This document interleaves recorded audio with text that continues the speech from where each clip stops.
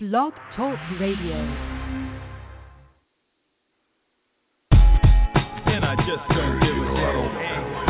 This is what I am, Understand, I don't give a damn. This is who I am, Man, I don't give a damn. This is what I am, And I just don't give a damn.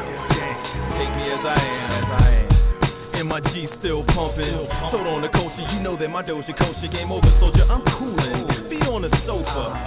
Niggas are posers and I'm the good life. That is, of course, unless you're not listening live.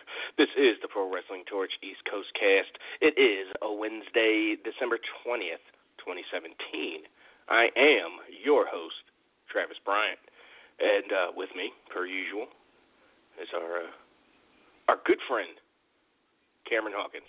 Cam, what's happening? What's going on, man? A little bit of this, a little bit of that. Certainly got a lot of things to talk about. Certainly more now. Thanks, Cameron, for. Jeez, I'm like trying to have. What did I do this time? What did I do? Breakfast taco date, and Twitter just won't shut up about. Oh, I think this is match of the year. This is show of the year. Times 7 threads or times 7 polls. Great. Yeah. It's the price we pay, awesome. man. It was awesome because it got to be a topic of conversation. Like, hey, people are into me. Maybe you should be too, lady. While you were sitting there, yeah. No, that's put myself over. Oh, it's just my fan base participating in this online thing that we do. No, being relevant is weird. Because we post these polls and things, and I don't expect people to interact with them except to a point, and then strangers are coming at you, and at first they're arguing, and then they realize that you'll actually have a drawn out, objective conversation with them, and then they want to be friends and follow, and it's all weird. It's all strange. I'm like, that's social media yell at each other and be done with it. But it's it's normal. But it's fun. It's been a fun day, and I'm sure we'll explain to everybody what it is we're working on. I don't know if you noticed, but that poll is going to be up for a whole week. So it'll be a chance to really, it'll be a chance to really get some good feedback, and I got a few more responses on the main one that we're doing, which is kind of the big shows that are going to be participating in it. So we'll talk about it. But yeah, it's all this was happening, and I finally have a job where I really work. So I'm kind of looking over my shoulder watching these things, and I'll go back 30 minutes later, and there's all these responses and questions and comments. So yeah, it's been I don't know, it's been a good week or two for us, man, as far as this the creative side of the things that we do. It's 2018 looks like it's going to be a good, busy, heavy one for us, and I'm excited about it. Absolutely, heavy in the best sense of the word. Exactly.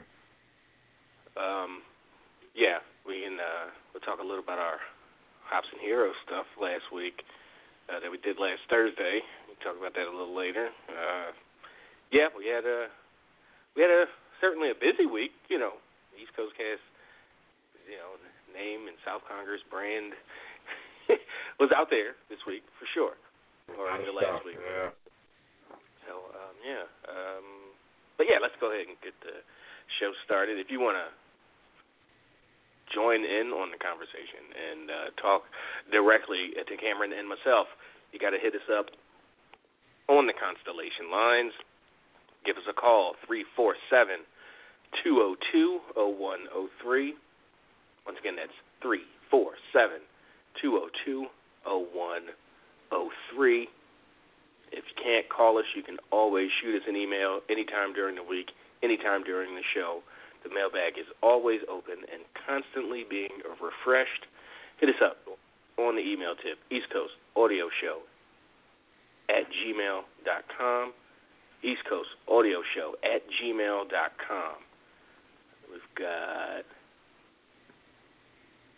a couple of emails in. Looks like we got three in. So 2 and a versatile one that we can go both ways with.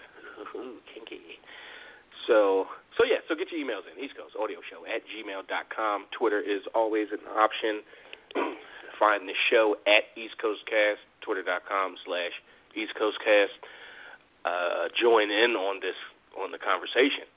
And we'll be talking about that throughout the show. Year-end stuff, if you like year-end thoughts and polls and opinions, hit up @East Coast Cast. Join in on the conversation. Give us a follow, and you know how Twitter works. You can find me on Twitter @TravLord, and you can find Cam @Seahawk. That's CEE Hawk. And Facebook. Facebook is the last bastion of Gadaddage. Find the Facebook fan page at facebook.com/PW Torch East Coast Cast. And like the page, tag your wrestling buddies in it, share it on your timeline, that whole thing. But big ups to Shannon Brewer and our good friend Steve Williams, who basically just reactivated his account and the light came back. Yeah. That's all that happened. But yes, 2 people we are friends with, and Shannon in this case, new friends with. And again, we'll get to that. Maybe get a little plug in for her when she does. So hit us up on all those various social media and communications platforms. So Cam, headlines, poll results.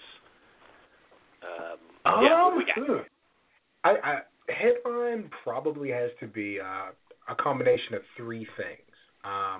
We'll go with I think the most significant first, for the first time ever. What? Marvel canceled Luke Cage. That's fine. The book, the book. Well, no, of course. Like the show makes too much money.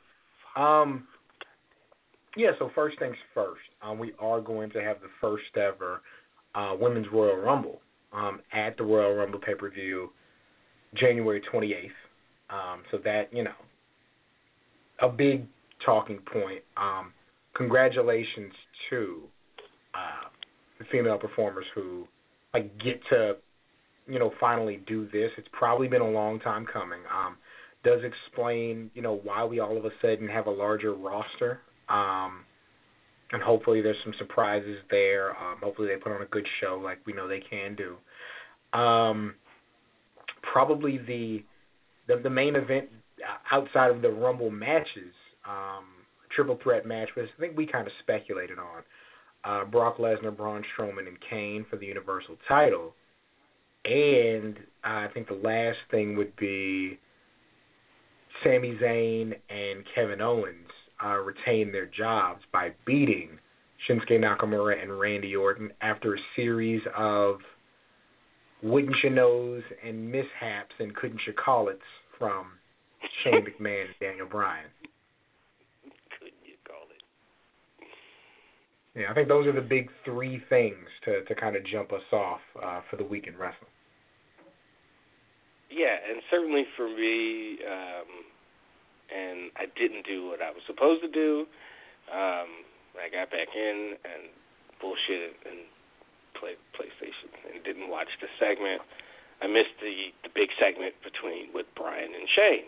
I saw screenshots and Bryan had a nice, he looked like somebody's professor, with the light brown jacket. I don't think it had tweed. I don't think it was tweed or had the leather elbow patches, but almost. Maybe in a few weeks. Yeah. For the things I don't like about the angle, I thought this was actually pretty good. Bryan's kind of, consensus and idea for the whole thing was like, look, I don't want you, I'm here because it's the land of opportunity. We're here because we have a common goal, and I don't want your personal feelings to affect the landscape that we've created. Even if these are guys who don't go by the rules that we say, we can't make an example out of them. And what he told him was, like, I don't want you, Shane McMahon, to become Mr. McMahon, which was kind of the gist of it. I thought it was actually, and then Shane was like, you know what? Okay, good luck with the show tonight, and left, and didn't come back. Like, it was, for everything I criticized about there not being, like, nuance and emotion and things that make sense, it was actually done pretty well. Okay. And let me say, Travis, before we get going too far, because I don't know the next time that we're going to do one of my shows, but Combat Jack Reggie Osei actually lost his battle with cancer. He was only diagnosed earlier this year with colon cancer. He died today. The reason I bring that up, he's probably, the Combat Jack Show is probably the first podcast I listen to regularly. A lot of my style, a lot of the ways I interact with guests, the way I tell stories, my idea for having an ensemble in the room and how I communicate with them, a lot of what I do is based off of things I learned from him. I thought I had the opportunity to meet him at South by Southwest the year before last. He hosted this big party. It was like a rooftop party, had a good time, and he ended up not coming to the actual party even though he put it on because he had some other stuff to go to. And I just wanted to, to thank him in person for inspiring me to kind of create my own brand and, to just kind of go forward with the podcast thing the way I do it. So, to somebody who really inspired me creatively and is a big part of the reason I do what I do, just want to say, rest in peace to Combat Jack. I saw your thing, and then I saw basically the rest of Twitter and social media kind of it was trending, and I didn't know who he was, but like seeing like not just people bigging people up, because that's easy, that happens all the time. Yeah. But how they were talking about him, I was like, man, this, it makes me kind of feel like, damn, I feel like I missed out on something, worthwhile. Yeah. And then the way you put it, like, no, I do what I do largely because, or maybe not because, but certainly influenced largely. Like, the hip-hop podcast basically exists because of him. Like, he was the first to really do it. And so, like, my interview style, like the way that I converse with people I invite on to stuff, like the way I talk to our callers is really based on what he did. So yeah, it's like, again, for somebody I never met, for somebody I only interacted with, a few times on Twitter, like it's a heavy thing, and wish him and his family the best. But he, in a way that I don't know if we're going to talk about people like this, like whose podcasting style are we going to talk about? You know what I mean? But, in a way that a lot of people won't be able to say they did. Like, he influenced a generation of podcasters. And no, who else is going to be able to say that? Like him and Joe Rogan can say that. You know what I mean? So, yeah, just RIP to Combat Jack, man. I hope that, going forward, the style that he kind of pioneered, I hope I can do it justice. So, yeah, just, heavy stuff right now, heavy stuff. Yeah. The chat room is open, by the way. You guys came back last week, but it's largely empty lately. In perfect timing, our poll just ended, our weekly poll. So that's the one thing we didn't talk about. Because we had, because we did, the Sami Zayn, Kevin Owens, Nakamura Orton match was at Clash of Champions, which I thought was okay. Nothing special as far as the show goes. Even though we did get I thought we had two standout matches though. I think the Fatal 4-Way Tag match was really good. And I think we got to see Jinder Mahal's best match to date. Yeah. You know, probably no coincidence it was against AJ Styles, but, I mean, we can kind of dive into that. His last best match to date was against AJ, right? Yeah. So yeah, that carries. But basically my question was this. In your mind, did tonight's, and of course that night, WWE Championship match at Clash of Champions, what did it do for Jinder Mahal's future as a main eventer? The options were helped it, hurt it, or didn't affect it. I should just leave off didn't affect it from now on because it's a fence riding option. But yeah, 34. We had 478 votes. 34% of people said it helped his future.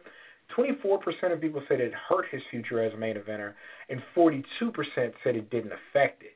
I would fall now, why on would the you side want to of leave that helped it. off?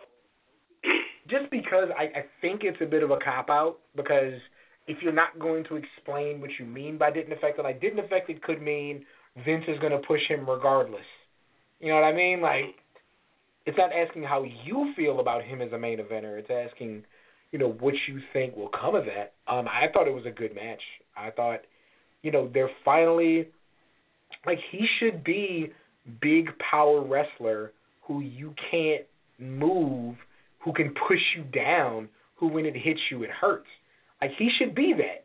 That's the physique that he's given. That's the attitude that he's given. He should be a bruiser.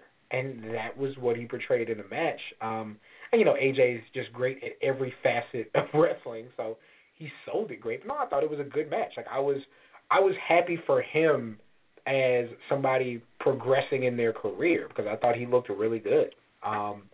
So, yeah, I mean, most people think it didn't affect it, but I thought it helped his future as a main event. I voted for helped. Like, I don't think, excuse me, and I don't even want to sound like, you know, it's disparaging, but it's just a fact. Like, he's at a point in his career where he really can only get better. Mm-hmm. Right? Very like, true. I mean, if you're below where you've come, then you're not doing good because that's been the knock. Like, he's not good. He doesn't have good matches, and he's, you know, not the best personality guy. I mean, he's fine, but so yeah, I thought it helped. I thought, best match he's had, and again, like I said a bit earlier, his last best match of his career was against AJ as well. So just keep putting him in there against AJ, or don't, but you know. All right, give him Sammy next week. Yeah. Is that what we're getting? Oh, nice, okay. No, I mean, we're not getting that, but I'm just saying, like, give him Sammy. And damn it. You know, fine. Get Dolph off the couch, which is where he's. I don't know how much of SmackDown you saw, but some interesting things happened on SmackDown. Like, Dolph put the U.S. title down in the middle of the ring and walked away after he ran down all of his career accolades to no reaction from the audience. And put the belt down in the middle of the ring and left. Gable and Benjamin beat the Usos clean. Yeah, in a really good match. You know, had the feel good 6-man match, which kind of quote unquote reset the universe, as it were, or even things out with the faces coming out on top of the heels. Yeah, it was a pretty good show. I thought it was a good show. I'm interested how you feel about Raw as a show, how the callers feel about Raw as a show, because I think you either loved it or hated it. I don't know if you're really in between on that. Really? Yeah, I was just about to bang. It was an okay show. It was fine. Yeah, I've seen like it was. I mean, because they did something different. Like you got multiple guys wrestling on the same show. You got a really hot start to the show, and I thought, like, you got not a dreadful ending, but like I could talk for an hour about the issues that Stephanie McMahon presents and how, like, her needing to supersede like basically you have an invasion. You have a new group that shows up that's ready for war and isn't going to stand and is going to separate the wheat from the chaff. And then Stephanie comes out. Everybody stops fighting, and she tells them about, you get a Royal Rumble. Let's all pose for a picture. Like, I don't know. It's really tone deaf what they do with her. Got Jason Jordan and Seth Rollins, which was great. Just thought, I don't know. Like, I've heard people say, this wasn't good for long match reasons. And then, like, it was good because you got those extended matches you typically only get on pay-per-views. So maybe it is so up and down. We should say it's in between. Maybe you're right. Yeah, I thought what the main stuff was all decent. Like, I mean, Brock came out. I mean, he just watched Strowman and Kane. Not sure what came of that. Was Kane and Strowman just done for tonight? It was a wrap. Was got served. No. I mean, like, they didn't have, like, a segment later? Like, nothing? No. Yeah, I didn't think so.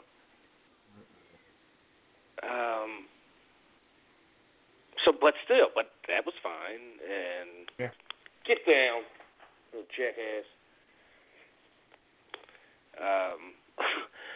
I just thought it was a fine show. I mean, I was more of like not really in the middle. It was a fine show, I thought.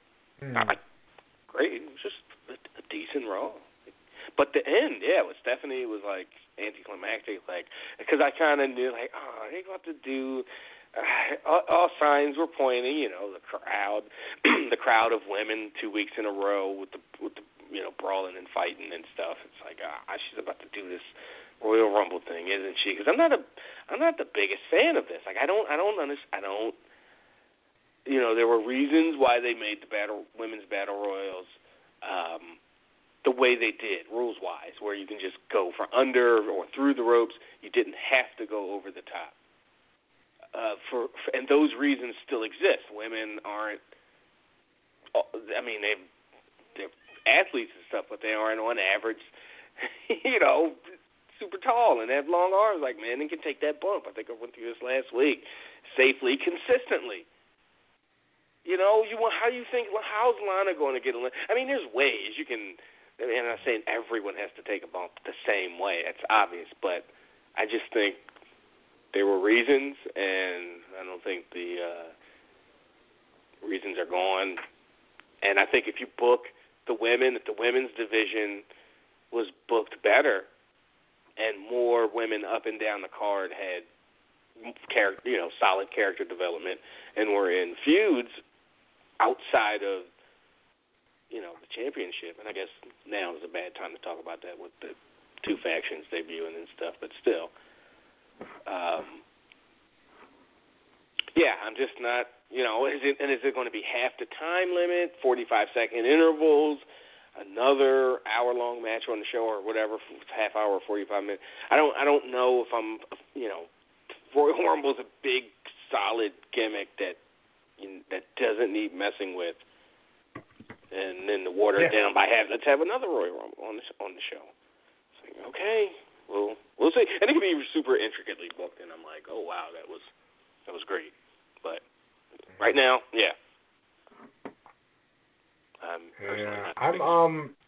I mean, what I'm curious about is, what do people pop when Sarah Logan comes out by herself? Like. When Liv Morgan comes, like, are we going to have the Liv Morgan Alexa Bliss moment that we deserve? Like, you're setting that up for us. You know what I mean? Like, I want to see. No, we're going to have the Liv Morgan. No, we're going to have the Liv Morgan, Mandy Rose, Carmella, other one I can't. He just said all facing off. They're going to probably go super meta and do shit like that. I mean, they're like Ruby Riott and Paige have to square off. Like, they have to. Like, there's just things like, I'm curious. Like, does Ember Moon as NXT champion get in there and get to have that second with Asuka. Like, there's some interesting things, but you really have to be invested in the women to appreciate them. And it's like, have they given people not named Travis and Cameron a reason to be invested? You know, like. And we're really nice only invested like, because it's just, you know, it's kind of the thing. We have to kind of be invested, at least to some extent, to know what the hell's going on. I think it's more effective if you don't announce the Women's Royal Rumble with all the women in the ring from Stephanie McMahon. Like, I think Kurt Angle, as your GM, or both GMs... But he's not a woman, Cam. It doesn't matter. It absolutely doesn't matter. He wasn't there when Sasha if it has to Charlotte be a woman, make it showed Lita. up. If it has to be a woman, make it Lita and Trish Stratus. Like, No. But then you kill the excitement for, is Trish or Lita going to be like a surprise, you know, an entrant? Okay. They call, I don't know, dig up Moolah or Mae Young, whoever's still kicking. Like, the thing is, the idea that Stephanie McMahon is some type of pioneer in wrestling is ridiculous. She's the first woman to do anything, Cam. Yeah, she's the child of the boss. Before Stephanie McMahon, women, I don't think, could vote before, like, 1978. Yeah, she has no... Like, there's nothing about Stephanie McMahon which says she pushes for Roe versus Stephanie McMahon. The equality or the benefit of the women that work for her. We have no knowledge of that. And we would know. Like, we would have heard Stephanie pushes hard for women to be X, Y, and Z. We've never heard that. Like, she happens to be a woman who's a McMahon, so she makes announcements for the women who work for the McMahons. Like, it's empty, it's hollow, it means nothing. So, like, you're already lying to me. It means everything. Ugh. She's the wrong woman. I mean, you're right to have that reaction. Yeah. And she's Stephanie. She's like, I'm the brand ambassador. And to be fair to her, she's been associated up until this point with all the women, you know, with all this women's revolution stuff, and Charlotte and all them showing up, and you know, I mean, at this point it would be jarring. Like, wait, what? They sent, like, Kurt's just making him. Kurt doesn't get to say those lines about, you know, this started off as a, you know, women's evolution turns into whatever, the whole line. I don't think Kurt can deliver. Number one, can deliver all that, and two, it doesn't have the impact. He wasn't there. Again, if she has to do it backstage. Better. It just don't have needs all to be the better. women. Yeah, don't have all the women who want to kill each other, who have been ganging up on each other, stand by while you make this announcement. Don't have them stop fighting because your music hits. Like, and have I'm these not going to looks stop on their fighting a coworker faces because my boss walks in. Like, but the looks on their, yeah, exactly. They were like, oh, they were caught children. They were kids that got caught. Undermines the thing. It undermines what you're doing. Like, wrestlers, like male wrestlers, don't stop. The only reason they stop fighting when somebody else's music hits is to either prep for them so they can fight them too, or to run away. They don't back off of who they're beating up and stand at attention. And part the scenes and everything. Yeah. Yeah. It's ridiculous. Yeah, if she's the one that has to make the announcement, great. Don't do it in the midst of your performers performing. Like, you have the time. It's a 3-hour show. It's ugly, is what it is. All right. Speaking of ugly, let's talk to some callers. Yeah. That was Cam's transition.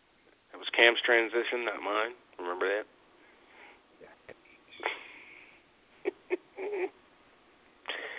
Let's go to 1111. I think that's Craig. I hope that's Craig. Craig, I haven't talked to Craig in a few weeks. He's been persona non grata. So anyway, 111. Craig, is that you? What up? This is Craig. What's up, man? Craig? How you guys doing? Doing all right. Not bad. Yeah. Doing well. I'm sorry I've been persona non grata. It's the holiday season. I'm doing all the stocking of the shelves and whatnot, and everybody keeps giving me overtime, and I hate overtime. So we don't matter during the But I holidays, missed is you, what man. you're saying? No, I got you. No, I work on Wednesday nights. Understood. Nope. It's all good. Great. Yeah. Usually I get Wednesday nights off, but the Wednesday before Thanksgiving is the worst night of the year for grocery people. So just pat them on the back when you walk by them next time. Or... No doubt. Nope, I'm knocking over the whole pyramid full of yams. Taking that bottom one out. Well, now. I have listened to every minute of you guys. Like, what was it?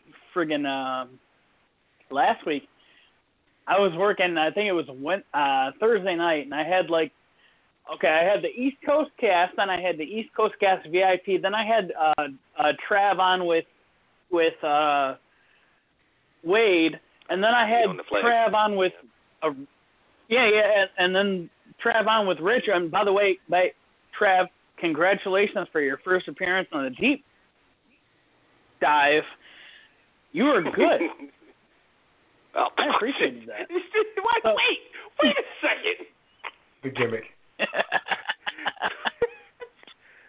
no, this is 4 hours a week doing your normal thing, and maybe even an hour extra doing this thing over here.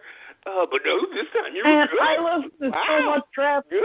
And then all of a sudden this extra podcast appears when it just so happens to be Cam's birthday, and they're celebrating Mason's birthday, and that I couldn't hear a damn thing because only one of my earphones worked. So I have to wait until I get home, and I have to listen to it on the real speakers. Wait. Last week was a mess. Okay. Wait. But Craig, you didn't listen to me and Wade on Monday? Oh, plus you and Wade on Monday. Plus the one after the Earth X episode that didn't go up until what? Was it Saturday? Yeah. Jeez, Yeah. What am I buying these shirts for, man? I expect this stuff like Thursday, Friday. Come on, man. I wrap myself in an ECC is lit blanket at night. Which you guys can't give me a... I told my date today about that, and I was like, we still don't have any pictures, so I can't really confirm it. So, yeah, Craig, you say you bought that blanket, but I still... Dude, everything else you bought, your T-shirt and everything, hey, here's a picture of me, guys. I haven't... No. Hey, have I... No. Have I taken a picture of you with... Dude, I bought like 4 T-shirts, and I've only taken a picture of you with one because someone else at the Lions game took a picture of me. But I'm only here with my dog, and my dog can't... he doesn't have opposable thumbs, so he can't take a picture of me sleeping, I don't think I want. If only cell phones had front-facing cameras and timers in those things. I can't wait till we get to that space age future. My arms are like half the size of my legs, man. I'm like a Tyrannosaurus Rex up in there. I can't. Every time I try to take a selfie, it's like I'm taking a picture of my lips, and that's it. Because my arms only go so far. I don't know what you were gonna say.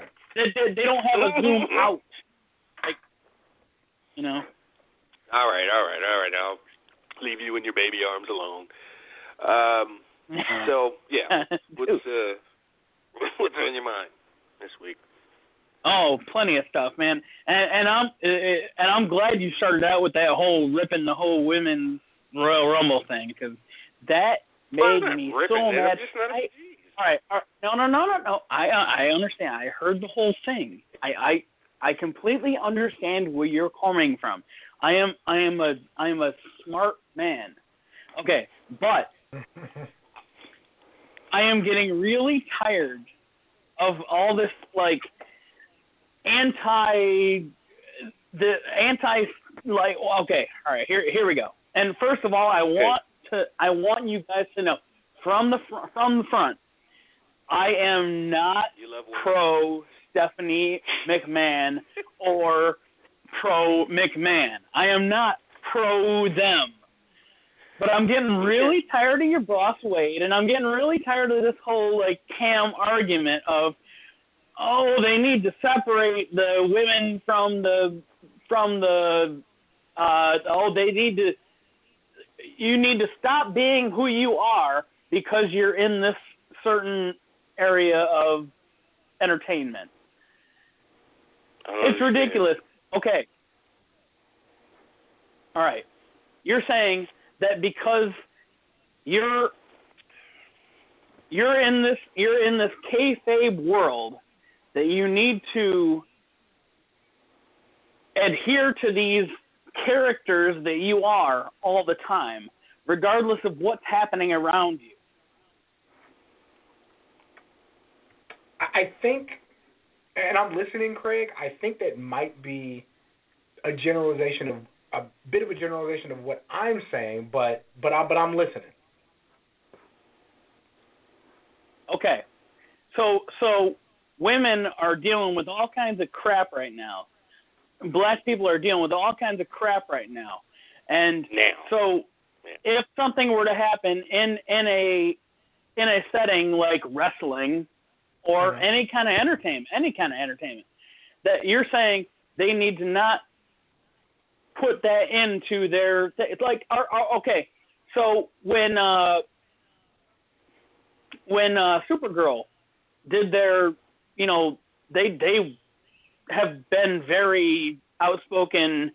I want to say that, they haven't been very outspoken. They just said a couple things, but they have their been outspoken this year.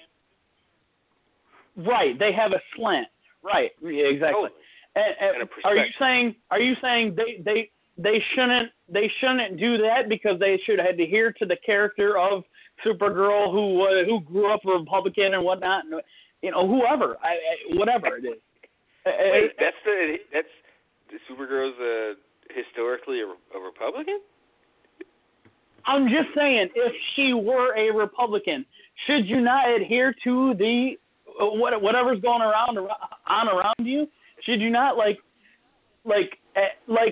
celebrate the things that are going on around you? Let's go the other way. 9/11. When 9/11 happened, everybody came out, and everybody no, that's not good because you had heels and faces on the same stage, and that's not good because they're all arm in arm. I know there's a place where that begins and ends. Like I hate that arm and like everybody's standing facing the camera stuff. I hate a lot of that stuff, but there's a time when you need to celebrate women getting a step forward, black people getting a step forward, or any of that shit. Right. Well, I hate that it needs to be like, and everybody coming together. You can't be a human being because you're a character. Yeah. Well, it's Craig, the same and thing. And here would be my counterpoint. Like I agree with you. Like it's definitely something to celebrate. My thing would be this. I wouldn't want. You can't put Clarence Thomas on TV to tell me I got reparations and expect me to jump up and down. Like, who's giving the news does affect the news. So again, my thing is, this is something to celebrate. This is like an achievement, but it's not an achievement for Stephanie McMahon. And it's not an achievement I'm comfortable with Stephanie McMahon passing down. Like, the messenger does influence what's going on here, which was why I said if somebody else presented it, it would be cool. But at the same time, like, I can't, if I'm punching you in the face, and not you, Craig, of course, like, if I'm punching somebody in the face. No, Craig. Anybody except my mother or the police showing up is not going to stop me from punching you in the face. Like, I'm not going to stop what I'm doing because of who's in the room unless it's somebody who can hurt me or somebody who would be sad by what I'm doing. Like I said, like, if I'm fighting... Cam, you're trying to tell me... You're trying to tell me that if it wasn't Stephanie McMahon, it wouldn't have the same kind of backlash, and it would have the same kind of backlash. Well, that's my thing. What's the backlash? The only backlash I've seen, because, Craig, I haven't, and I'm not saying, like, there aren't people who are like, why are they doing this for the women? Yeah, like, I'm not. Why are they doing equal things? I'm saying, I'm sure there are Actually, people doing that. I haven't seen that. So I'm not even talking about that. Go ahead. I'm sorry. Cam, I'm not talking about that. I'm talking about the fact that it happened as a segment. Like, a lot of people are rebelling against the segment, and they're not rebelling against Stephanie McMahon. Although, I mean, sometimes those things are conflated. A lot of times those things are conflated. Like, they're trying to say, like, I hate Stephanie and I hate this segment. But you know, but like, I'm trying to parse those things. Well, let me say this. Like, let's say that you have that same 6-man tag at the end of Raw, right? All right, I'm sorry, at the end of SmackDown. Let's say AJ's not the champion, but you have that same 6-man match. If during that 6-man match it breaks down into a brawl, then Daniel Bryan comes out and says, the 6 of you are going to be in the Money in the Bank match. Like, that's corny to me. Right. Because they heard Daniel Bryan's music, they stopped. Because we've seen that every friggin', Raw, SmackDown for the last 10 years. That's what I'm saying. Like, to me, it's corny. Like, it's not, like, Stephanie being involved in it is only part of the problem. To me, everybody's stopping because the authority figure comes out, especially when, like, again, it's not like it's just a 6-person tag match. These are the women who have been in control. That's where I'm fighting you. Cam, you're saying that. You're saying that, but that's where I'm fighting you, is because you're saying that's not a big deal. I'm saying that is a big deal, and it should be celebrated, and people should break kayfabe and hug each other, even if they're, characters that are fighting each other, because they've reached a certain point. I hate that it has to be I hate that has to be a point that needs to be reached, but you're reaching a point, and that's something to be celebrated, just like something to be mourned, like 9/11, like I said, or like any kind of like, if like when I wish there would have been a big thing like that when. Yeah, because we don't want to harp on this one point. Let me ask you this: is that same segment more effective if Stephanie McMahon comes out first and calls them all out? They haven't fought. It's not in the context of a match. They just all have to share the same space.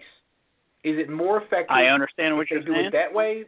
Like, again, my thing is, like, I get what you're saying, that some things are so important, it's worth breaking character. To me, breaking character is them not being at each other, is putting them in the same space where there's no violence. Right, but you're saying that she would, if she came out first and did that, then it would be different. But it wouldn't be, because it would get the same kind of backlash, because people would still be pissed, like Wade and Lance Storm and all these people that are like, we don't want people to break kayfabe. But it's broken, like, dude. It's broken. They're going to have that problem. I can only speak for me, because I don't speak for the masses or what the masses should like. To me, once you start fighting, once it breaks down into a brawl, you're not going to stop because you hear some music. But my larger problem. Yes, I will. Okay, and that's cool. Like, we don't have to. That's not something we have to agree on. I'm not calling you wrong for doing that, because people respond different to physicality. I'm saying it took me out of the moment personally, and to me, like, I can't see a switch flipping like that, I think it kills what you set up as a And what I'm event. saying to you, Cam, Mm-hmm. what I'm saying to you is that you would be taken out of the moment regardless. Okay. And that's what my cool. problem is. Look, Yeah, how about does this solve the problem? I think this solves the problem for a lot of folks. Maybe not the initial Stephanie out there. Like, so imagine they keep it the same way they did it, but instead of, like, at the end of them raising each other's arms, you know, like, hey, we did this thing together. Square up. Like, then they look at each other like, wait a second. And then they go back to fighting, and Stephanie's got to get her ass out of the ring before she gets you know, like involved physically, you know, bumped into. All right, fine. Think back then to 9/11. Your girl power moment that you gotta think back. blatantly and heavy-handedly celebrate, and then you also. You also make it make think sense back with, to 9/11. okay, they got caught up in the think moment. Back to 9/11 and think of how long it took you to fight the guy you were mad at about some petty bullshit. You're asking the wrong guy. Who's the better baseball? Travis is not the one you want to try to find common ground with. No, Travis is exactly the guy. That's why I'm going at him. I didn't even understand the question. Wait, am I being disparaged? I don't get it. What are you saying, Craig? What's the question? I didn't even hear. Travis, after 9/11, how long did it take you after 9/11/2001? Did it take you to go after a New York Mets fan? Because you're a Philly fan, right? Yeah. How long did it take you to get mad about on some stupid petty shit like sports? He was still a scumbag on 9/11. He was he was a scumbag on 9/10, 9/11, 9/12. Travis is not the guy you want to and I guess you were right, Cam. Yeah, he's just the wrong guy. But like no, Craig, you're not wrong. Like let me be clear. You're not wrong. Like me, how I interpreted the moment is how I interpreted it. But like, you know, be mad at Lance Storm, be mad at Wade. Like I'm cool. I didn't like it because I don't think I'm less mad at you. That's why I'm talking to you. Yeah, no good. Like no, I just don't like to me it didn't augur because I want to believe that Paige is, you know, this ringleader of a bunch of killers. Like that's what I want. And like, but you know better because you're smarter than that. But okay. I mean, I'm smart, but I think what I want to say is this: like, I'm not. The Royal Rumble is a big deal for the women to have like a Royal Rumble. To me, it was a bigger it's a huge deal.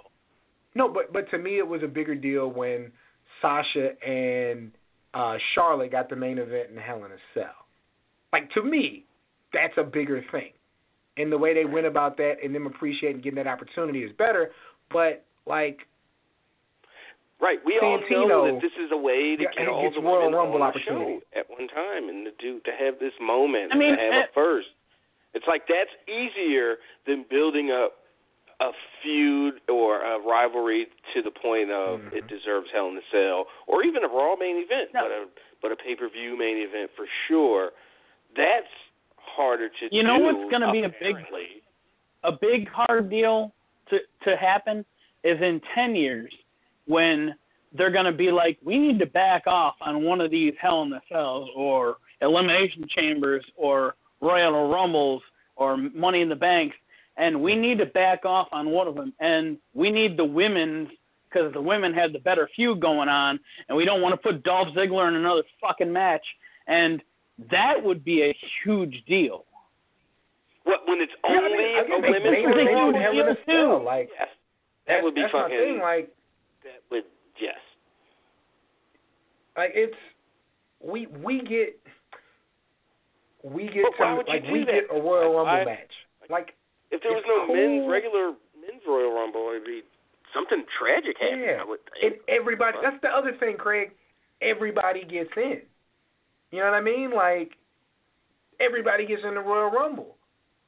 Like, so, it's a big deal. I'm not pretending like it's not, but what I'm saying is, you're celebrating getting a chance to be in a match. To me personally, it's a bigger deal that A match Sasha and that's Charlotte never happened main evented before. that show. But no, you're right. You're right. It's never happened before. It's a first. Like, I really do dig that. I get it. To me, if it's the first time that you do something, you treat it with a different level of respect. And to me, like, it's not a celebration to have everybody break what they're doing to stop and talk about it. And if you're going to have them break, I don't care, man. Again, Dude, let's all right. all... No, you I'm don't a Tigers care, and fan. that's cool. In And 2008, I'm a Tigers fan. In 2008, Obama got elected, and I didn't care that someone was a Giants fan sitting right next to me. In 2008, like, I was ecstatic. Like, it didn't matter anymore. There's certain things when are we allowed to break kayfabe? When are we allowed to not hate each other? That's my point.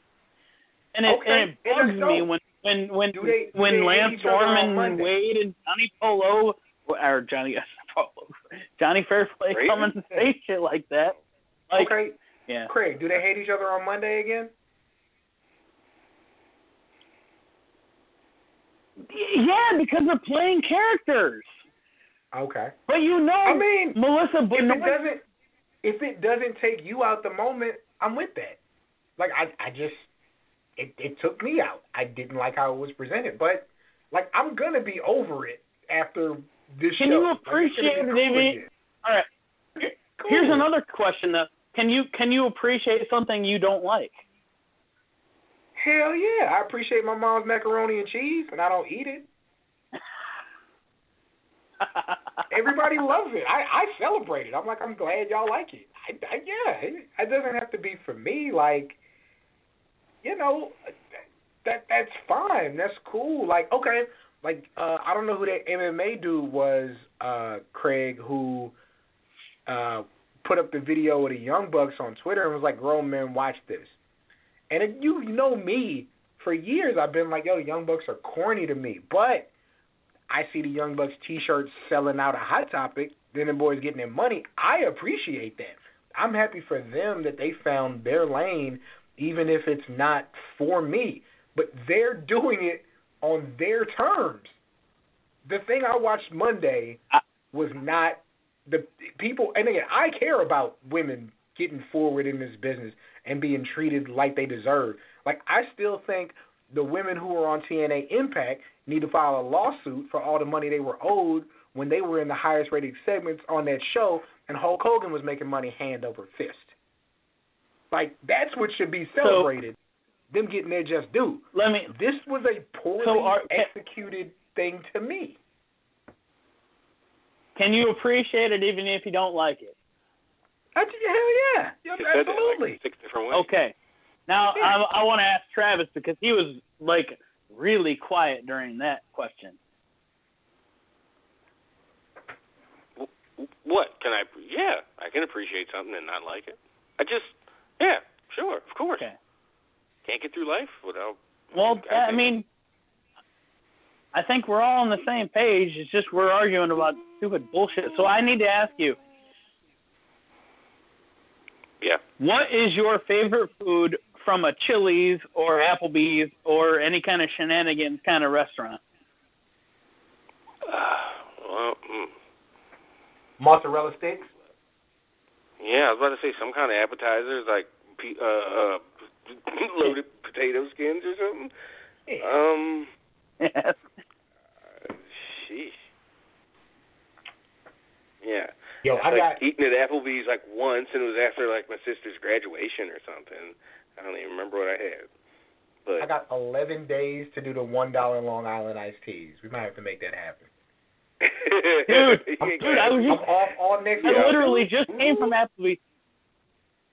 I got a cab home just to make it to this podcast to call in. 'Cause you real. I got a cab home. I'm sitting right in front of. I got a quesadilla burger. It's really good. Anyway, I got a bunch of gift cards for my friends at work, or not friends, but coworkers at work. I got a gift card for my boss to Longhorn Steakhouse. Longhorn Steakhouse. Good stuff. Yeah. That's my boss awesome. gave me a bag with some damn cookies. That's what you got? We had our man, it's messed up. Real quick. So of course I'm not I'm an academic advisor now, so I'm in a different department. I'm still working out the same office, but I'm in my own office all week. Man, they had the Christmas party yesterday. My old department, they forgot to tell me, but somebody told me, so I popped up on them with a cake. They gave me some burritos. That was cool, but I still feel away. And then they're going to say, hey, Cameron, my old boss going to give me a hug. Hey, Cameron, here you go. Merry Christmas. Man, they had some candy and some cookies in it. What I'm going to do is some candy and some cookies. Where's my money? Give it to Travis. Here's my gift card. Give it to Travis. Drop it off at the crib. Yeah. You guys get in touch from time to time. You could just, throw those things over to Travis. Nice. See? Political Coast Cast, how will net neutrality affect your life? Not as much as I thought it would after listening to some people. But still, some people. Here's the thing that I worry about, Craig, and I think, on the state level, because we're state funded, I think I'll be okay. But I do worry about working for a big college system where we basically have open internet, and you don't have to be a student because we're on the community level, not the state, not like the public state level, not like University of Texas. But you don't have to actually log in to use our internet. Anybody can use it in the vicinity, okay? And we have, 40,000 students across 8-9 campuses.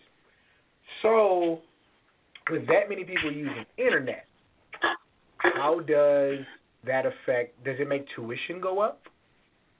Does the internet slow down for students? If tuition goes up, do they have to pay me less?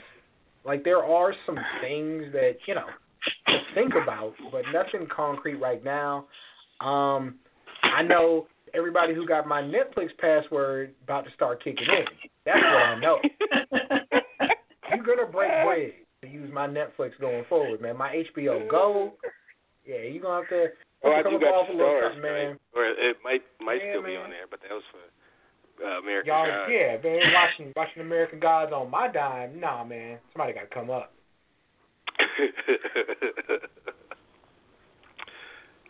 But what about PW Torch and stuff like that? How does that is that going to affect them? Those are the places that need to worry.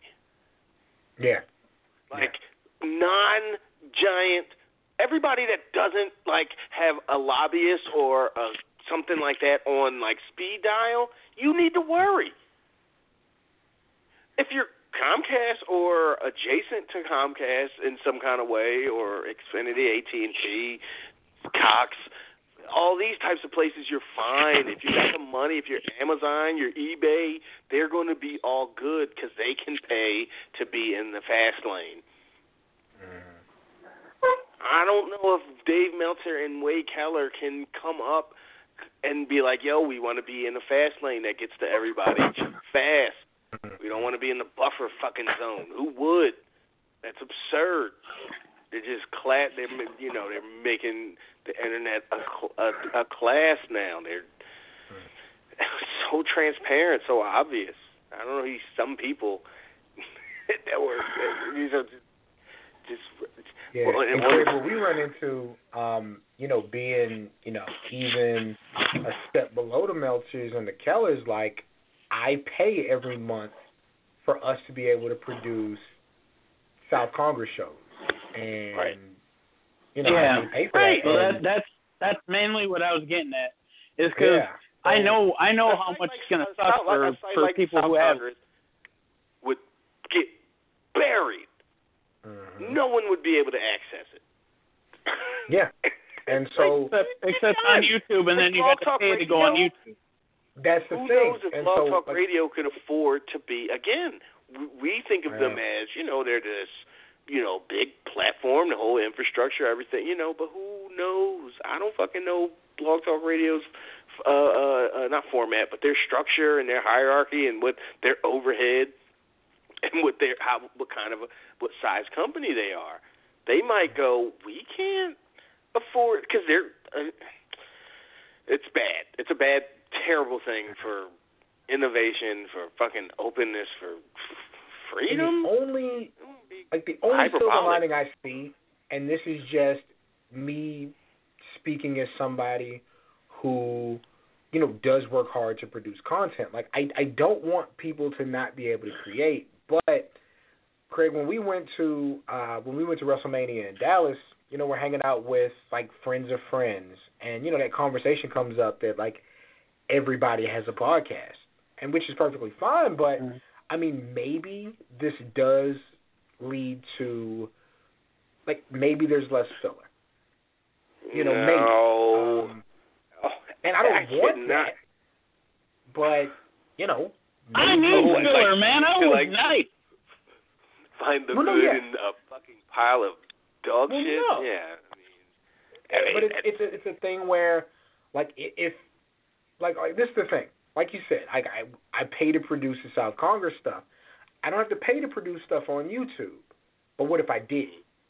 Like, as somebody who, is clearly willing to break a little bread to produce content, it wouldn't bother me so much if I had to put a couple of dollars toward YouTube. I don't want to do it. But that's the thing. I mean, maybe I'm nitpicking your example, but YouTube would be fine because they're owned by Google. Nobody's slowing down YouTube, right? So I don't know. Then YouTube, they're already kind of being dicks a little bit with certain things, but I don't know. Then they would do something differently. But if assuming things stay the same, you have a YouTube account, you can upload stuff, watch whatever. YouTube's fine. YouTube's going to pay the fast lane money, and you be all right. That'll be one of the things that you can access very quickly across all devices because they pay. That's not the issue. The issue would be, like I said, your personal stuff. Your stuff that's not, possibly this thing with Blog Talk Radio, Wade and Meltzer, and I don't know how, not to bring you, Outback Jack into it, but I don't know how big, his thing got. Who is Outback Jack? But no, Combat Jack, it's fine. Combat but that's kind of the edge of, are you? Because I mean, he actually kind of hosts a network that hosts The Read, which is like a huge podcast. But still, they have sponsors, and so that affects what they can do. But no, you're right. Like it does. The things that exist out here that aren't specifically corporation backed, it's going to be interesting in the next couple of years exactly how they produce, and hopefully if it actually goes through, because it ain't actually gone through yet. And that's what I was saying. Hopefully at the state level we get some people who like sort of like what they did with the Paris Accord. Like, you know what? Fuck y'all. We're gonna make our own statewide. Fuck what Trump said. We're pulling out of Paris. Like, nope. We're going as New York State or as whatever state. We're going to still abide by and follow along to those guidelines and blah blah blah blah. Yeah. But who knows? Thank you guys. What? No, Craig, thank you. Sorry, I was saying thank you guys for taking my call, and I love you guys, and I hope you have a Merry Christmas. And I'm going to call next week from Detroit. There's a house show in Detroit. Me and my friend are going up to. I'm going to try to call in from there. I'm going to buy a phone card. Craig, who's I love you guys. What is it? It's a WWE house show? Yeah. In Detroit next Wednesday. In Detroit during the East Coast cast. Craig, do me a favor, and I don't know what he's doing for Christmas specifically, but go ahead and DM me the info. I told you my buddy coaches for the Lions, and he's been like talking to me about wrestling like heavy over the last couple of months. So maybe it's something you guys can link up at. Send me the information. Yeah, DM it to me. Oh, that'd be great. Yeah. That'd be cool. All right, man. Thanks. Love you guys. Care. Craig from Toledo, everybody. Craig really felt a way about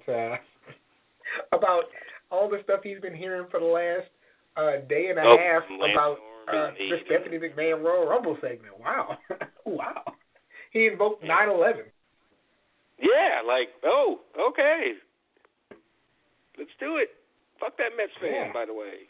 Yeah. Go there. Mets fan. What?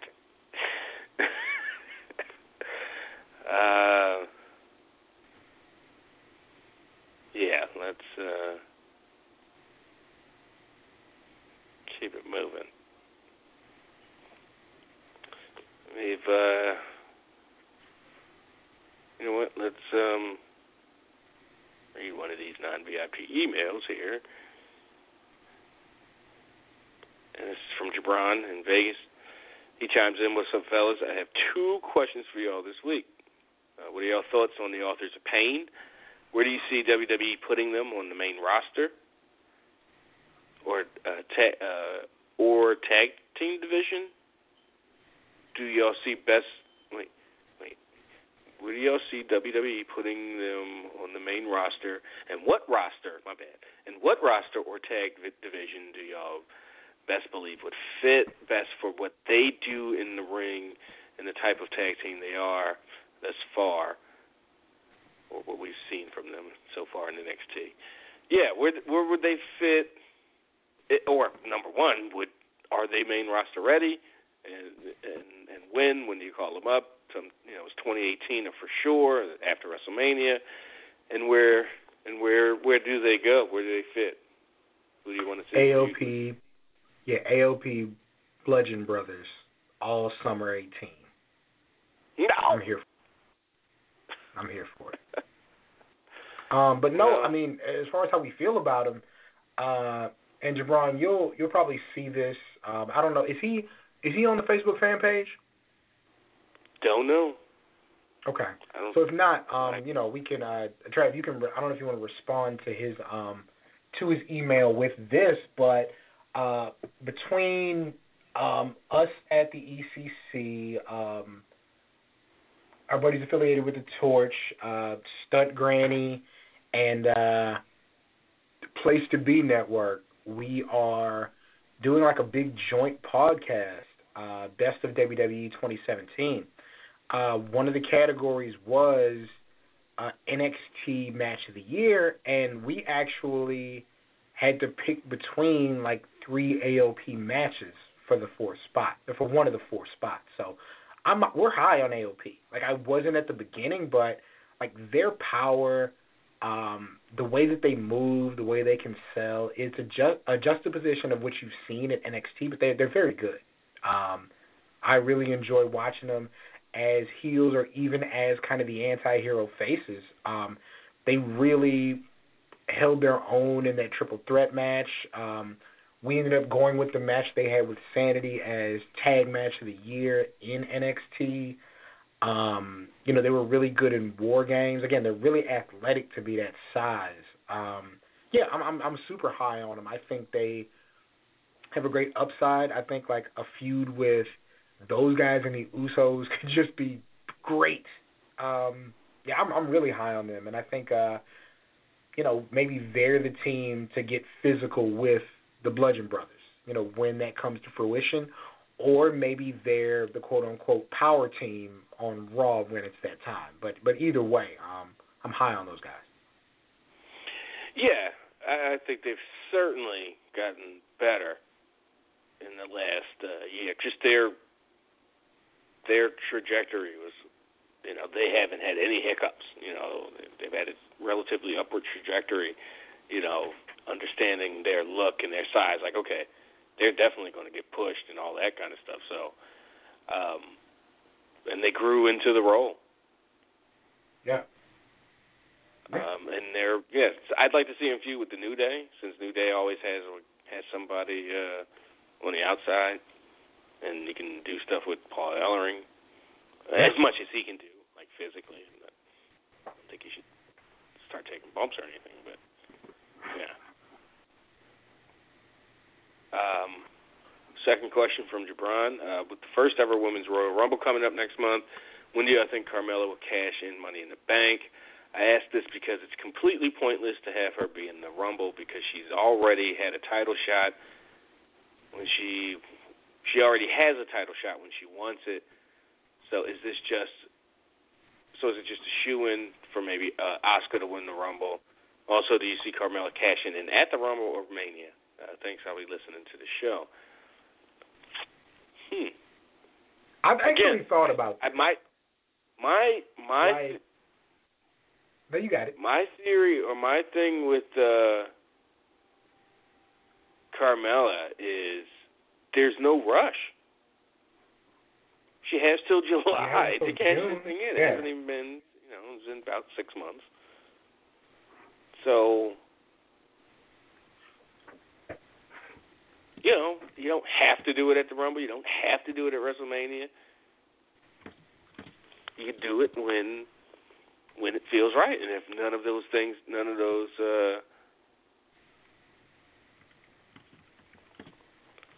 it's just, you don't have to. But if they did, man, I don't know. I don't see Carmella as any kind of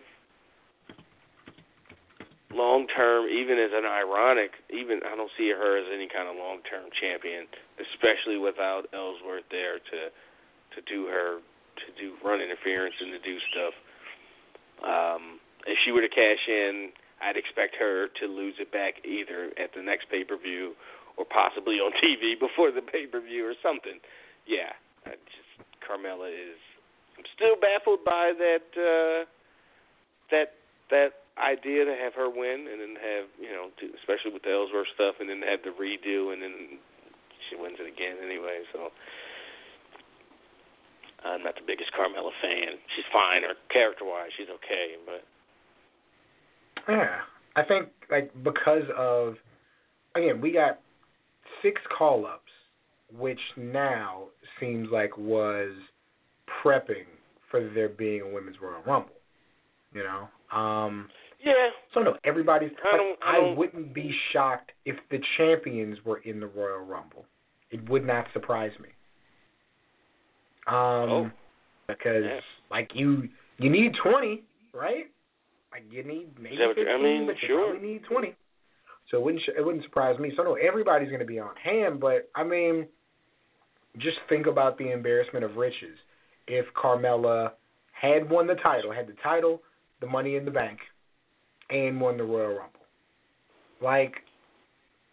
It's possible. You play WWE 2K17, you can load one guy up with all the titles, and he just has them, and the system has to figure out what to do from there. So no, it being pointless, I'll disagree in that she just have multiple title shots. Randy Orton got 3 or 4 shots at Jinder Mahal. And he really only needed one after the time he lost. And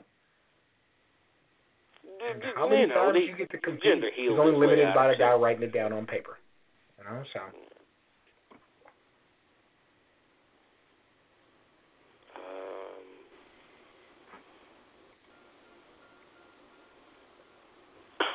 Friggin' what? Austin or Autumn being potentially problematic on Twitter. Huh? Anyway, thanks for that email, Jabron. Back to the phone lines we go. Let's talk to, I believe, you know what? Let's not even make them wait. We'll hold off on that one. Let's talk to Kylan up in Newark. Kylan, what's going on? Not much, Travis. How are you and Cam doing this week? Doing okay. Kylan, I appreciate the birthday message, man. It meant a lot. Thank you very much. Oh, you're very welcome, man. I would have done it anyway. Not a problem at all. My man. So, even though we've thoroughly covered this topic already, for my first question, I'm going to ask you to do a little bit of psychoanalysis a la the deep dive here as to why you think we are even having a Women's Royal Rumble for the first time do you think we are either having this match because WWE management truly believes they have a large enough and talented enough roster of female wrestlers to have this match, or do you think we're having it because one day Vince was sitting in his office, say 6 months ago, reading a newspaper or something, and he said, "Gee, I'm sick and tired of this equal rights crap. Let's just give the women their own Royal Rumble so people can shut up." Or no, we got to talk about this. Like, Kylan just did an expression, and I think he wants us to like. I knew what he was talking about. It wasn't terrible. No, I'm saying I think he wants us to just like answer his question. We're not touching the question yet. Kylan does expressions now, like that's a thing now that we have to look forward to. So how long have you been working on this, Kylan?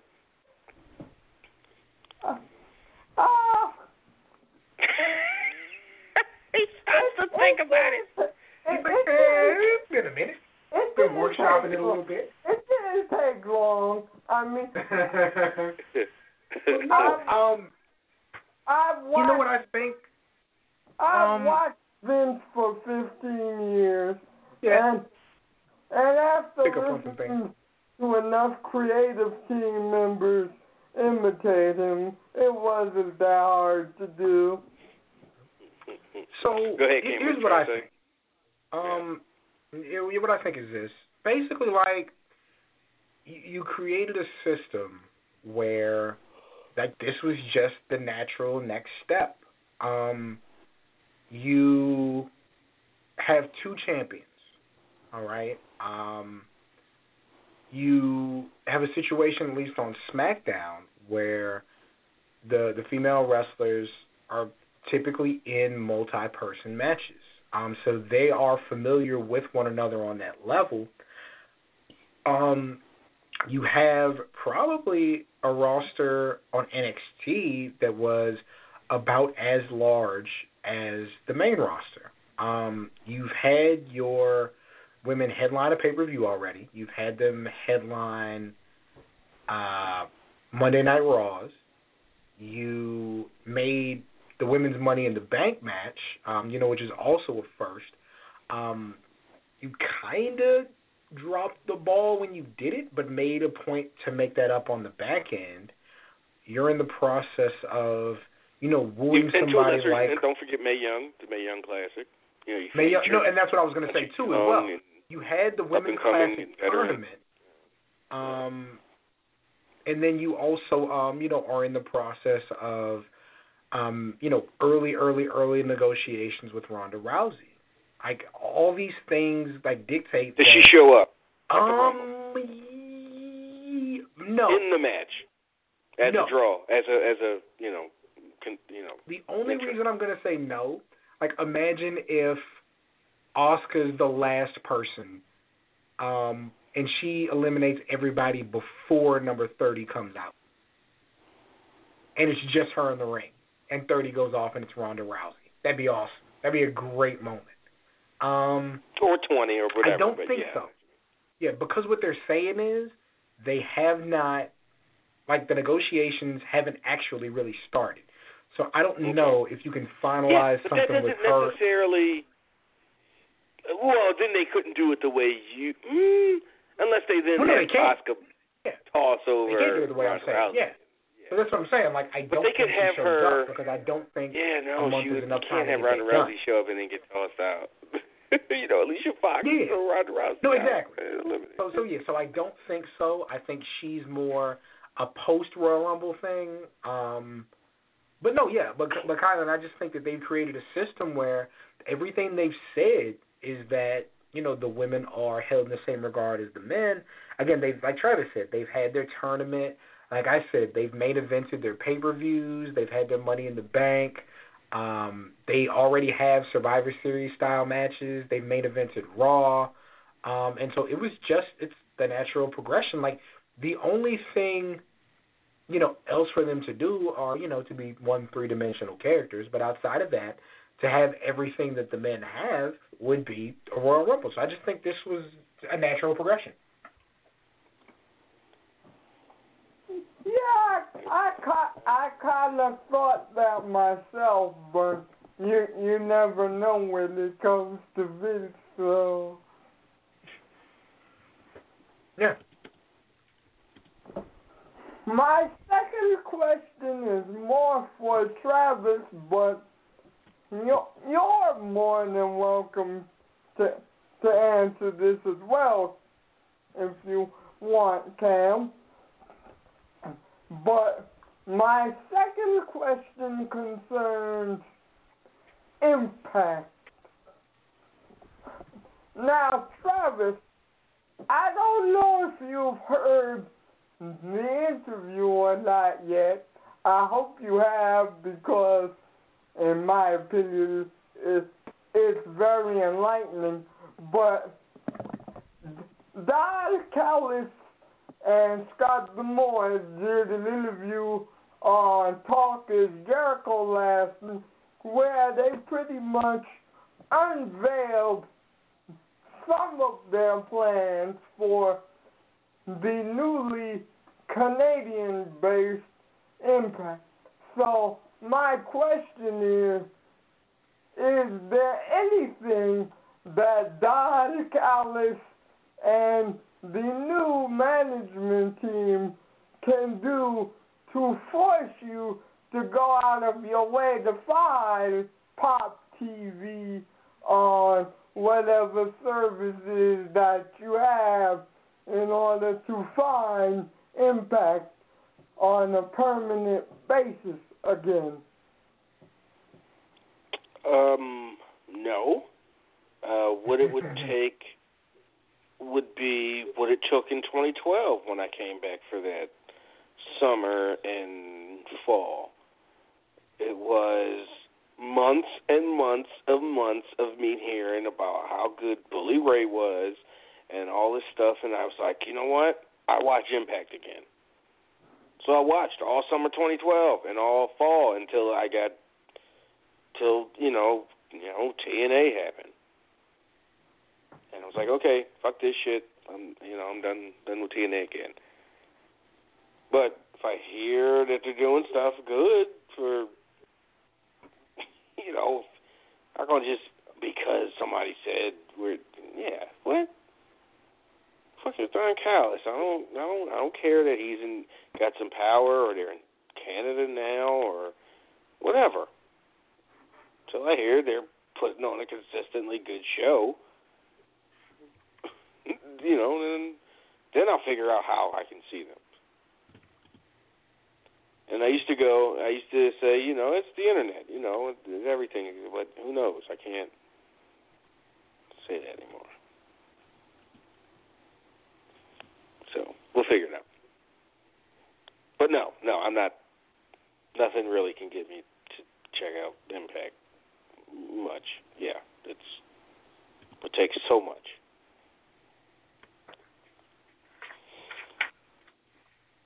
I'm good. All right, cool. Appreciate it, Colin. Thanks, man. You're welcome. Colin from Newark, everybody. Now let's go to D.C. And after D.C., we'll head to Brooklyn. So hang in there, Mike. Spring Willis on Willis. I assume that's you. What up? Yeah, what's going on, fellas? Not too much, man. Not too much, man. Yeah, I'm good. I went to see Star Wars Friday. As did I. What are your kind of overarching thoughts of it? Wait. Both of y'all saw Star Wars? Yep. Came out last weekend. Good for you. Wow. Well, how I feel about the movie? I like the movie because it was basically a fuck you to all the Star Wars fans thinking they knew what was going to go on in the movie before they went to see it. And they got pissed after they came out the movie theater because it wasn't what they thought it was going to be. In the first 3 minutes of that movie, they went the other direction, and I appreciated that. Yeah, I like Willis, I'm a really big fan of Rogue One. Like, I don't know where I'd rank Rogue One, but, like, it was the first movie I saw where war mattered, where they treated war like war. Like, you lose people make bad decisions, you have to suffer the consequences, you can't always read intentions. Like, it was just very well done as far as the actual war aspect, and I thought this really built on that. Like, what happened to people mattered. Decisions mattered. I was a big fan of it. We really need to appreciate Mark Hamill as long as we have him because he's just great. He's just great. Right. Yeah. I'm a big fan of that. He's not great enough to stand in the Comic-Con line to see or go to his what's the name? I'll tell you what. You should soak up Mark Hamill game. Like, we all should. Like, he's great. I like the fact that the movie pointed out that everybody put Luke Skywalker on this high and mighty throne as being one of the greatest heroes in cinema, and this movie actually showed how flawed of a character he always been, and people mad because they can't admit to that in their minds because of their childhood reverence of the original trilogy. But I just like the fact that it shows that Luke Skywalker has always been a flawed character, and this movie actually pointed it out. And people were pissed about that too. Yeah, somebody said, and not to spoil it for anybody listening who hasn't seen it, somebody was like, I have a problem with the fact that Luke Skywalker saw the good in Darth Vader and then didn't see the good in Kylo Ren. And my response was like, how dare he do something when he's 18 and then grow up and become more cynical about the world around him? Like, how dare he be a three-dimensional character? Like, right. Yeah, like, people, but it's like you said, though. Like, people have this weird ownership over Star Wars that it needs to exist on the level they see it. Like, at its core, like, Star Wars is about fighting oppression either on the front lines or behind the scenes. That's what it's about. Like, it's about fighting oppression. And, like, people want to make their own, like, they want it to be Play-Doh. And it's not Play-Doh. Like, it's war and how people respond to it and how this small sect of people are influenced and how they affect the war. Like, it's Star Wars. It's in the name. Yeah. They're having a war on the stars. Yeah, but I liked it. I thought it was really good. Mm-hmm. Well, getting on the whole Women's Royal Rumble, I hated the way that they did it, the introduction of it.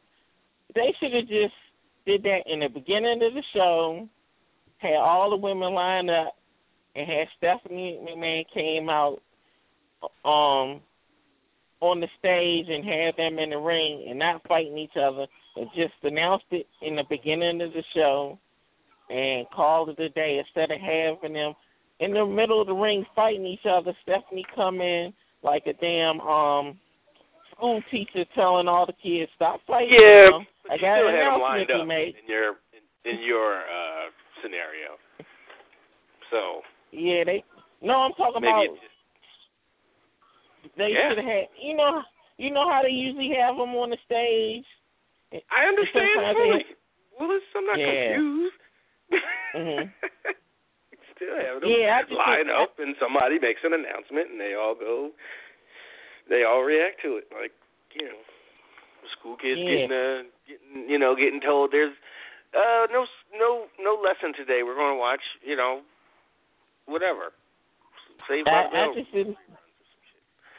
I just didn't see the point of having them in the middle of the ring fighting each other, and she just came out and they all stopped at one time. And then well, remember, they did the congratulating- brawl last week, too, so they at least took, that was a bit of detail. Like, they were fighting each other because they don't like each other until they're told they're going to fight each other in a big match, and then they like each other and raise each other's hands. Yeah, I don't know. It was just. I don't want to say it's a mess, but it's designed to not be exactly, tight and clear. Yeah, it just came off a little bit ass They're backwards. trying to serve too many masters, and the last master they're trying to serve is logic and wrestling, and combat logic. Yeah, it was just so ass backwards. It kind of took away from the meaning that they was trying to do. Yeah, and then it went off, right? And I wasn't aware of the time. I was kind of I think I was in the kitchen watching through the friggin' cutout in the kitchen living room divide, and then they went to commercial. I was like, man, I can't wait till they come back and I get some reaction. And then next thing I know, I hear friggin' Cam or whatever from Modern Family, reading to the baby. I'm like, wait, oh shit, that was the main event. And I was well, that was big announcement, but then I started thinking of the convoluted mess that was that brawl. Wait, so that's what they gave us for a main event segment? That bullshit brawl? It started dawning on me that it was what the fuck? So, yeah. And you know what else people mad about? That came out a day or two ago. That by other people, do you mean you? No, that Rolling Stone magazine voted The Miz the top WWE wrestler of the year. That makes so much sense. That of course they will. I'm not mad at that. It's Rolling Stone. That is so apropos. He didn't make our poll, but he was 5 or 6. And again, the thing we talked about with him, he's like Kevin Garnett at this point. You can't say he's overrated or underrated. He's rated. He's up there. He does his job, and he's very good at his job. I couldn't justify, and I think it was consensus, him being on a poll of 4 above AJ, Brock, who was it? Now I'm forgetting as I say it. Above AJ, Brock, Roman, or Braun. Because consistency is not the same as impact to me. And I think we kind of decided on that. But no, Miz is a treasure. Travis and I have said on ECC since the brand split just how good he's been and the respect and reverence that we have for him as a character and how, even in the ring, he's better than he was. But as a character, he's great. He really is. So, no, I don't, that should not upset people. And again, like Travis said, Rolling Stone is the type of outlet that he endears. He should totally be on their radar. He's doing exactly what he's meant to do. Mm-hmm. What he's paid and positioned to do. Yep. Yeah, and they was well, Miz ain't what they said. Rolling Stone, editors at Rolling Stone know who Shinsuke Nakamura or some fucking body is. Come on. You're asking for too much. Yeah, they was, what was they saying? It was Miz had the belt and he hardly defended it, but he he WWE Wrestler of the Year, and they was what they say? It said Roman had the belt and he been defending it every week and he don't deserve that. And I posted in the group, I was man, I'm glad that they voted Miz WWE Wrestler of the Year so all the Roman lovers could be crying and I can drink their tears. Oh, of course. Shut up, Willis. Guy, I think you find some kind of way. So let me tell you what happened, right? We got our best of 2017. Wait, now you mad at Roman Reigns fans. Not just Roman Reigns, but yeah, right? people who so we got the enjoy poll it. going, right? Let me tell you one of the responses that we got, and it's just like somebody named IAC, and their Twitter is GDanP78, right? He quotes the poll and says, "Please show your support for," and then he tags Roman Reigns, "and make the marks cry." Willis, people are like this, and it's all your fault. It's your fault. If you would be nicer to Roman Reigns, the weirdos would not jump in my mentions about being nicer to Roman Reigns. So thank you. Ain't that some shit? Wait, I didn't even hear the damn line. Say the line again, Cam. No, he said, "Please show your support for Roman Reigns and make the marks cry." Oh, my God. Jeez. Speaking of which, what happened to him this week? Why he wasn't on the show? Nobody knows. Did he got suspended again or something? They ain't Top say guys nothing. get Christmas vacations. Damn, can he can he go see his family? Can he sing That's a Little Teapot with his daughter? Goddamn, Willis. Right. Yeah, miss him. You just, he wasn't like... He'll be all right. Golly. And Willis, did you see, and Travis, did you see that apparently Randy Orton's going to get, like, significant time off to start the year?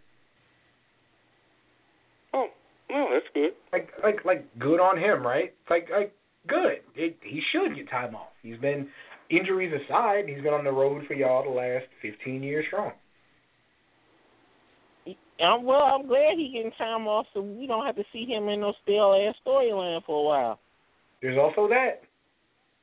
Yeah. There is also that. You, one more thing before I go. One thing I got sick of hearing people saying about Brock Lesnar being Universal Champ and Harley being on the TV, only being there when it's almost time for him to do a title match. I was like, I'm glad to not see him on TV every week because I don't want to see him end up like the way they did with Kevin Owens when he was Universal Champ. Every damn week he was losing in some damn random-ass tag team match against somebody for no damn reason. And then when it comes to him... Even if Brock was on TV every week, he's not going to get booked like Kevin Owens was booked when he was U.S. champion or Universal champion. So that's safe to say. Yeah, I know this, but what I'm just saying is when Kevin Owens was the champ, he didn't feel special because you seen him on the TV every week losing.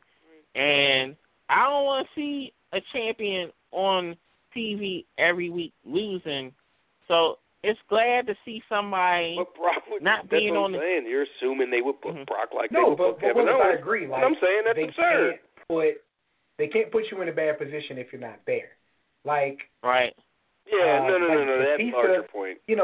Batista damn near caught a rape case on an episode of SmackDown when Batista was, at the peak of his powers. Like, the less you show up, the less stupid things they can involve you in. And I'm, right. like I said, I'm a boxing guy. Like, I'm in, mixed martial arts. Like, I'm of the belief that you should not see the champion with the frequency that you see other characters. AJ Styles being the exception because he's going to get the best out of whoever he's with every week. So as a utility, like, you need AJ Styles on your show. Like, that's the part of the gimmick is that he built, he built the house that you're being a part of. So, but no, I think that the less we see Brock, the better, because it makes him like a prize fighter. It makes him more valuable as a champion. It makes him a commodity. If Brock showed up every other pay-per-view and had a match similar in range to what he did with AJ, how could you be mad at that? If you're mad at that, you have, I think, kind of unfair expectations, or you're just a glutton. Yeah, I think I didn't phrase my stuff right. What I was trying to say is it's good to have Brock as a character the way he is because I'm tired of seeing the same fucking people every week in same matches with the same people almost, just in a different sequence almost every week. And it makes nobody feel special either on Raw or SmackDown. That is a very that's a fine argument because it's, it's true. And 3 hours doesn't help. It's not as bad on SmackDown because it's a tighter show. But yeah, seeing the same guys in the same situations, when you don't have regular enhancement matches, you're seeing guys in competitive. Yeah, I mean it's a complaint that's happened. That people have complained about at least since WCW went out. When WWE kept that up, that's what we do now. And everybody, certain people said, yeah, and me included. Even at 21, 22, I was like, total do anything for wrestling and just every show and indie stuff and do. But even I was like, okay, they could retrain the audience now and go back to,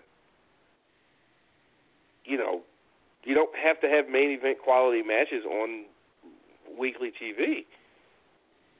You don't do it overnight, but remember when they put their edict in about after everybody, 8 people in 3 years broke their necks, they were like, we got to, more ground-based, less risk, all that. And it took a while. They slowly but surely implemented that. Yep. It's like, no, you can totally retrain the audience. It took them, they didn't overnight go from, the types of fans they were to the types of fans they are, and you can take them in a different direction and retrain them and make them care for, I don't know, 15 years. Well, hey, really quick, Willis, I'm sorry. Travis, Christmas Day, Travis Scott, Quavo joint album drops. Okay, so I asked sometime after the Culture album came out. I said, "Oh no! This was after Trap Girls Love, Pretty Girls Love Trap Music." And 2 Chainz said on there, "This your year, Quavo," or something like that. And I was like, "Okay, how long till the solo Quavo project is out? Do we have to wait till at this point it was 6 months or so left of the year? Do we have to wait till 2018, or is it going to come out in the next 6 months?" We're kind of getting. It's happening before the end of the year, but it's not a solo Quavo joint. It's him and Fam. Is that available? Is that leaked yet? Wait, when is it coming out? I haven't heard it. Christmas Day. It'd be really good. Offset and 21 had that joint tape. So Offset was the Culture first album one is arguably one of the best albums of the year. Fucking Travis Scott album was one of my favorite albums of 2016. That's my second favorite album of 2016. Hopefully it's good.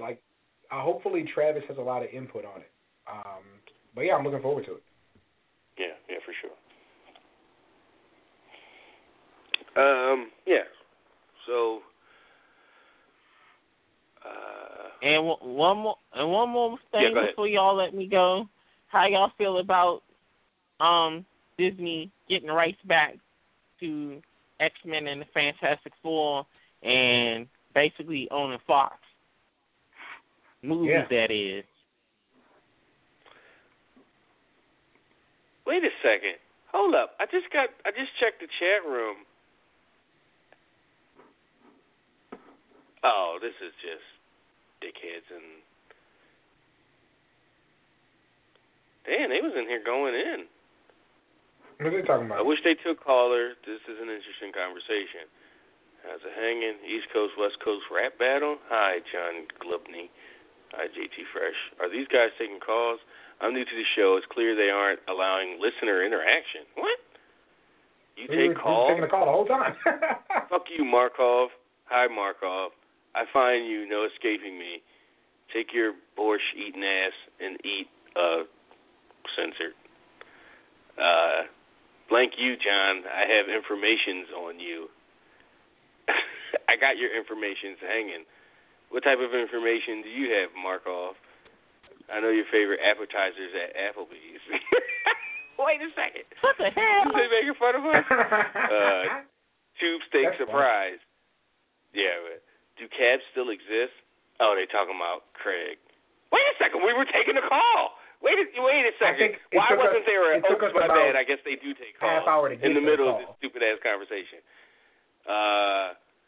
Does my IP address show that? Maybe we're talking about net neutrality at that point.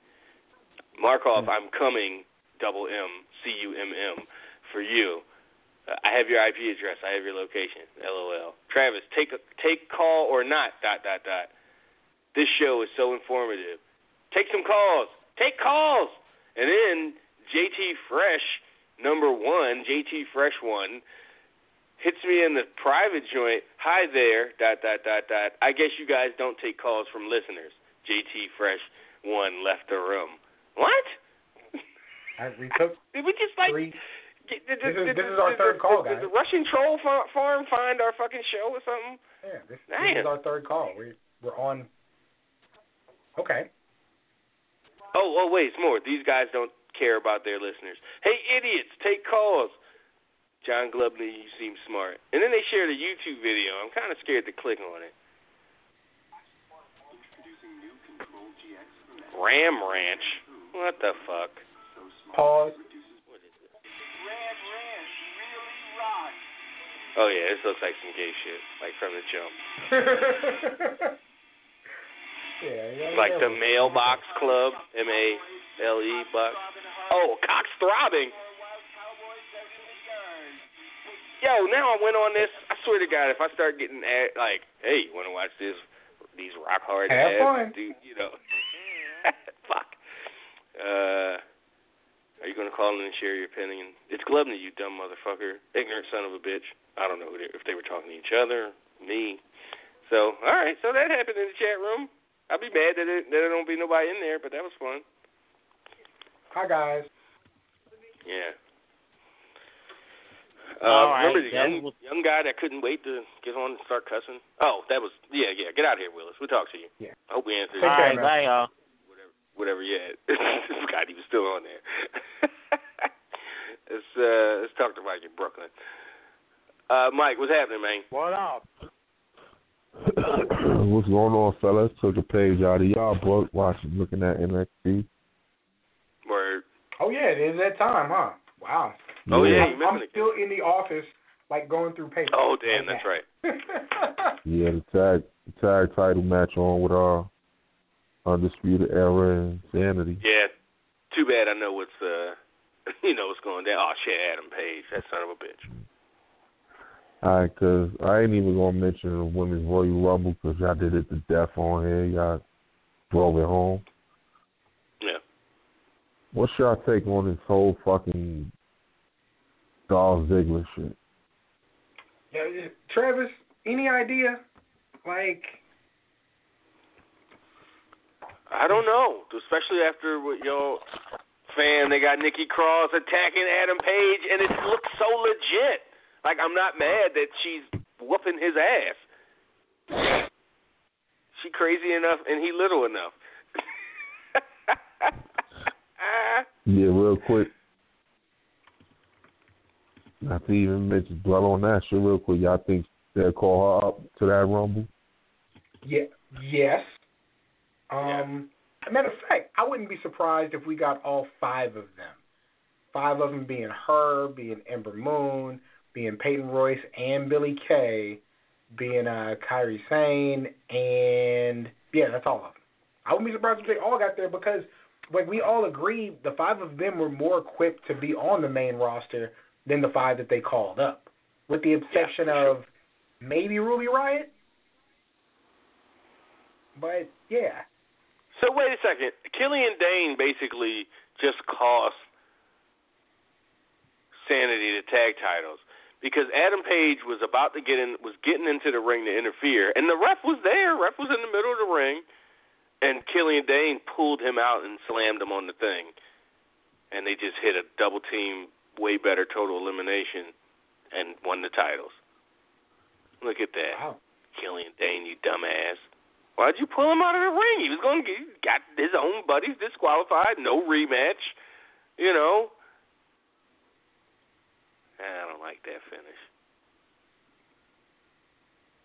It's not like Sanity or these pure, now we got to win it in the ring. Nah, man, fucking assholes. Insane people. Well, War Machine is on their way anyway. So. Yeah, I guess. I'm not a big fan of that style. Like if you have a few of those, like one or two of those teams around, or guys like that size and that wrestle that way, like, okay. But a bunch of them, they got AOP, they've got Sanity, at least when Dane and the other guy wrestles. Don't forget about Heavy Machinery. A lot of guys that size. I don't want an entire division full of just big old dudes.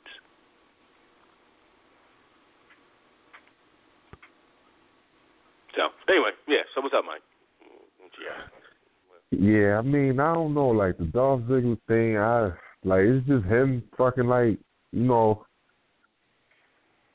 the same shit for a whole year. I think he do need to go on the Indies for a while, like he said on the Edge podcast, and, do something different for a little while. You think if he went to, like, Progress or something, he'd succeed? Like, obviously, he'd go and take a ton of star power, but do you think he'd actually win those fans over with the matches and promos and stuff? Would he I think learn he's anything? Improved. Just to go out and be a real, quote-unquote, independent contractor. You know what I'm saying? Okay, then he can't do that with Progress. I was only saying Progress because they're loosely affiliated. Nah, I would like to see him. You want to see that motherfucker show up in PGW or something? Or an IWA Midwest? Some shit. I would like to see how he would fare in the New Japan or PGW or, you know what I mean? Well, New Japan ain't indie, but I don't as easily say them in the same breath as you just did. New Japan and PGW. Like, I would like to see that. Maybe, one Evolve, one of the WWN networks, because, they got close ties with them. So I would like to see, like how he would fare. Like, let me pick a young bone with Gabe and WWN. So he tweets out that WWN is available on Roku. So I'm like, oh man, let me I'm on my way to go download it. So I went to go search channel WWN. I can't find it nowhere. So I go back to the tweet and I go into the thread, and then he's like, there's some kind of glitch or something, and it's still only available online or something in Roku. Like, what the? You specifically told me it's on Roku, and it'll soon be on, because somebody said, is it on Fire TV, Fire Sticks, or whatever. And he's like, no, but it's on Roku. Nope, wasn't on Roku. It's like, it'll be on tomorrow or the day after or whatever the fuck. Right. Yo, but let me ask y'all a quick question. Why they can't do shit like this on the main roster? Like what? Like what they doing, showing with Roderick Strong, you know what I mean? They letting you know what I mean? It's like they kind of letting you know who, you know what I mean? Like trying to tell you. He's gotten a few of those. Remember when is it because they don't trust in his personality? I mean, for good reason. Like, he gets the video package showing, like, with the family, showing, like, he gets the 2-minute, video package to kind of cut the promo for him. Instead of him going out there and saying, I'm a hard worker, blah, blah, blah, whatever, working man kind of promo, they just say, let's put together, a minute-long video, and we'll tell it that way. Yeah, but to me, like, he's coming across, like, in the same vein. It's like Daniel Bryan, like shit like that is gonna make him beloved. You know what I'm saying? Like a Daniel, like a Gargano, you know what I mean? Shit like that. But I don't know, like it's just it's just crazy. Like for one thing, though, I did enjoy the Woken shit a little bit more. I think they needed to separate them for a while. My main man Otis and Tucker. So let me And ask Travis, y'all, because I think really quick, I'm leaving the office, so I called in on my other line. So I'm calling on my phone just now. All right. Okay. so. What you think of this? Can I see the first commercial for Black Lightning? What y'all think? If you think about it. I haven't seen the full-on trailer yet. Woo. But you know, I trust I'm them. gonna watch it. You know what I mean? Like I trust that network. Nah, it looks dope. It looks fucking dope. It looks good. It looks dope. I like looks the dope. costume. Like Costume is fire, all that. Really like the costume. I think it looks good. Yeah. Yeah, like Cam, I trust him. I'm gonna watch it, and it's gonna get my full attention and you know all that. So.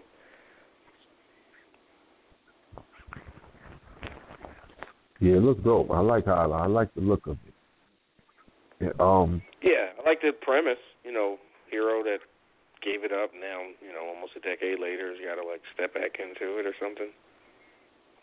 Because isn't it as the story goes? Isn't Static Shock? Isn't he evolved into Black Lightning?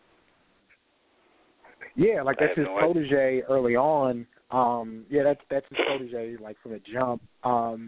If they're going to integrate him, I don't know, to fit into that world, but yeah.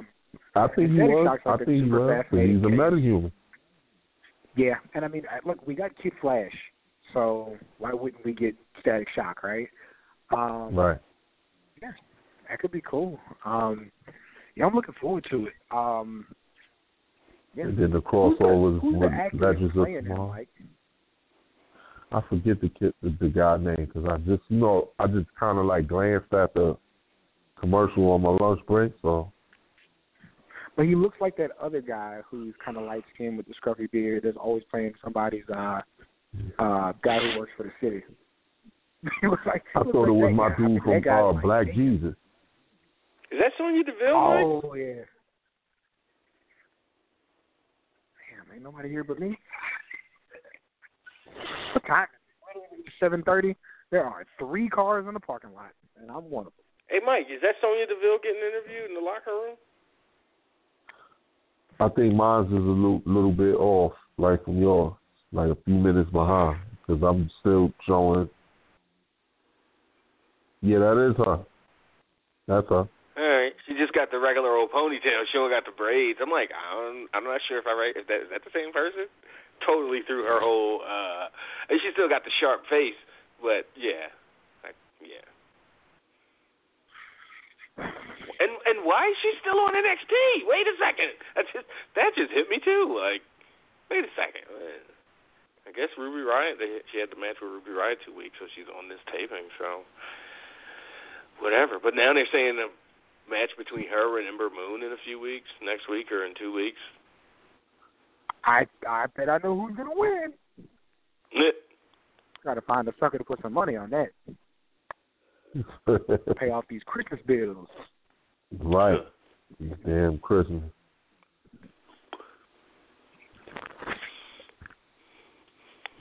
Yeah, but that's crazy. I heard y'all talking. I ain't know until I looked on the gram. I ain't know Combat. Rest in peace, Combat Jack. Yeah, man. But I'm saying that's up your way, man. It's crazy. He had maybe it's been 2 months, maybe 3, Mike, that they've been saying they've been saying he had that colon cancer. He came out and said that. Yeah, because he's been around. A lot of people don't know how long. Yeah, a lot of people don't know how long he actually been around, man. Yeah, talking about pre doubt days. Not to be trying to upstage your grief or that kind of thing, but MF Doom's son died. His 14-year-old. Wow. I mean, it was I don't want to say mysterious. It seemed pretty straightforward. He had a picture of a teenage kid, and he said whatever Doomale, his name, and that's Doom's last name, his government. 2003 to 2017, basically a goodbye and a rest in peace. What? I don't think it was his 14-year-old little brother. You know, MF Doom old as shit. Wow, that's crazy. Them two plus Z-Man, Tom Zink, all in the same week. A lot going on, man. Oh. Yeah.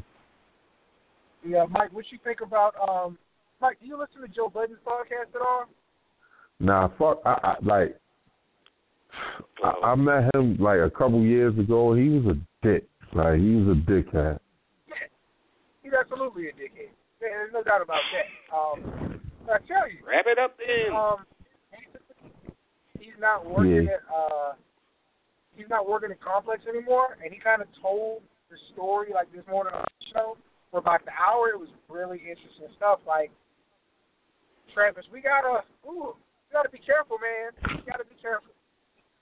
We can't just take the first big look that comes to us, because I don't know. I'll tell you I'm signing the first contract they put in front of my face. Right? If Joe Budden was, and I'm tying you to it, he'd be me and Travis.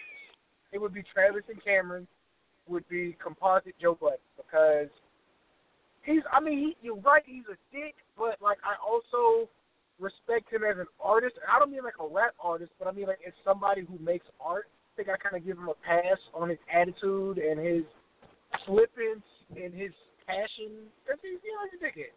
But yeah, it's a really interesting story about why he's not working there anymore and some stuff they tried to pull as far as like sponsorships and things like that. It was really interesting. But yeah, Complex, the magazine. We got to get Travis some more internet, Mike. Yeah, you do. Like me? Okay, like okay. Me, I mean, Complex, the brand, like with the magazine, you know, the hip hop brand, or the urban brand. How can they? Yeah, I mean, I guess. Like, who owns them? Who are they subsidiarying to? Viacom. Okay. Yeah. Which is something I also found out today during the Viacom. But you got it, Mike. Yeah. I'm more of a Drink Champs, Rap Radar. I fucks with that more than Joe Budden, though. You got to catch that, Cam.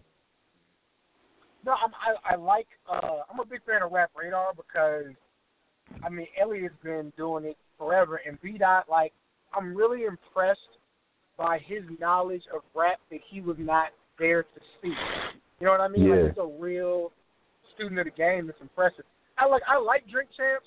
When I go home and do my show with my buddies, pretty much Drink Champs, because there's like 3 bottles of hen and and a bunch of girls and everybody's talking over each other. So yeah, I pretty much get my fix of that every couple of months. We might do one again this weekend. We don't know. Yeah, the last one I seen was the most recent one he did.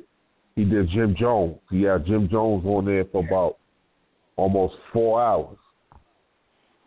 Yeah. Who do you think he is? One dropped. Joe Rogan? Shit, the fuck? Huh? So who do you think he is? Joe Rogan? Having 4-hour interviews. But Trav is so entertaining. Right, that's who you think he is. I mean, I'm not interviewing one damn subject for 4 hours. Shit. I'm talking to you, fucking talking to Mike, everybody. But it's fucking entertaining. Nori is an asshole. No. Totally. I agree. I am all about that format. Shout out to David Thompson, who says the longer the show, the better. So we're gonna probably schedule the show for like 3.5 hours now. Next, starting soon. So strap in. But even Joe Rogan says, he talks about like cable news and stuff. That's not, a 7-minute segment isn't the way to have a conversation. Yeah. And he's right. Some of the best stuff the most learned stuff, I mean, the only reason I got into plant medicine was because of a long 4-hour interview I heard on Joe Rogan. And I was able to, wasn't some 12-minute segment on late night TV or cable news segment. So, but that's what podcasts are for, and TV ain't formatted that way. You got to understand that. Bless you, or whatever. Thanks, bro. Yeah. And, wasn't sure. What y'all think about this? What's up? Mike, let me ask you something before I forget. Who had a better WWE career, Ric Flair or Shelton Benjamin? Oh, damn. What?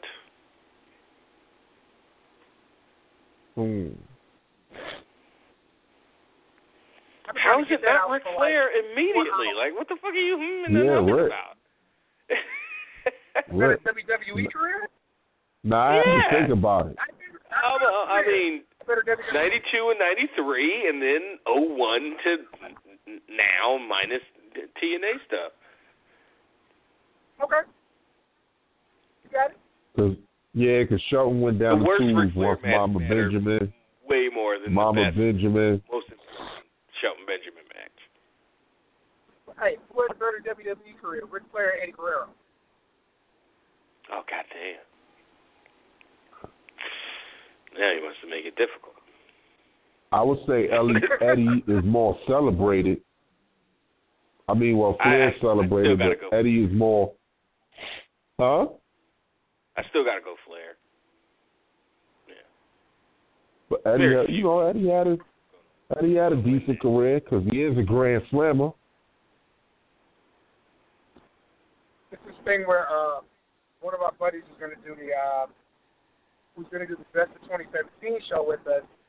They're on his show. They're making a list of like the top 78 WWE careers, and I think I want to say on his list, Ric Flair's sandwiched between Eddie Guerrero and Roman Reigns.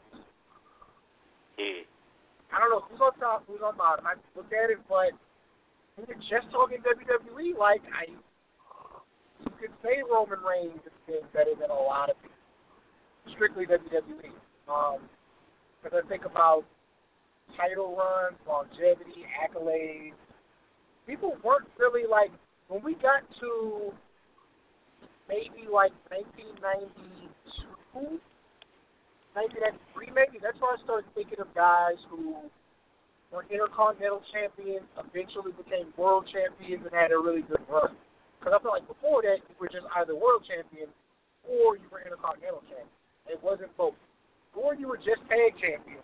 But just the way career trajectory changed in the early to mid 90s for people is just so different than how you would judge the success of a career strictly in one company. I don't know, did Edge have a better WWE career than Ric Flair? Probably. Yes, that one's not hard. Strictly just because he just did so much, and really my criteria is probably might be a little different. How could you say Edge did, but Eddie didn't? I don't know, 20 years, 15 years, whatever. Batista and Ric Flair, who were together for a good portion of their careers, but Batista was a main eventer way longer than Ric Flair was. He probably has stand on, Lars Sullivan is having a match of a lifetime right now. Yeah, that dude is scary. That dude he's something different. He's going match, he's the perfect.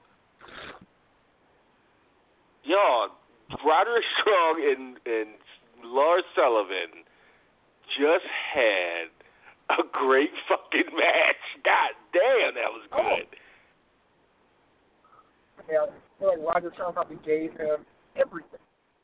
Everything he could throw at him, and it all looked legit. You weren't sitting there going, why is he selling for this little guy? It was all, made sense in context of a wrestling match.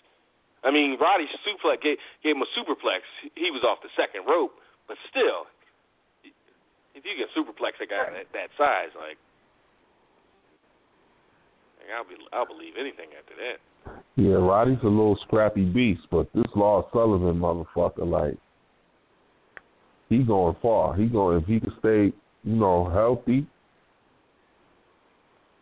I think he gonna be legit. So let me ask y'all, I'm gonna leave y'all. Huh? I see him shooting him. They could definitely do that. I could definitely see that happening. So, two more things in our mouth, y'all. So, firstly, let me expound on what I said last week as far as the Royal Rumble, goes. Like, I mean, I see it being a SmackDown guy or somebody. Do you think they're going to keep the rule in effect that the winner could challenge for any title we want, or do you think it'll be, like, brand specific?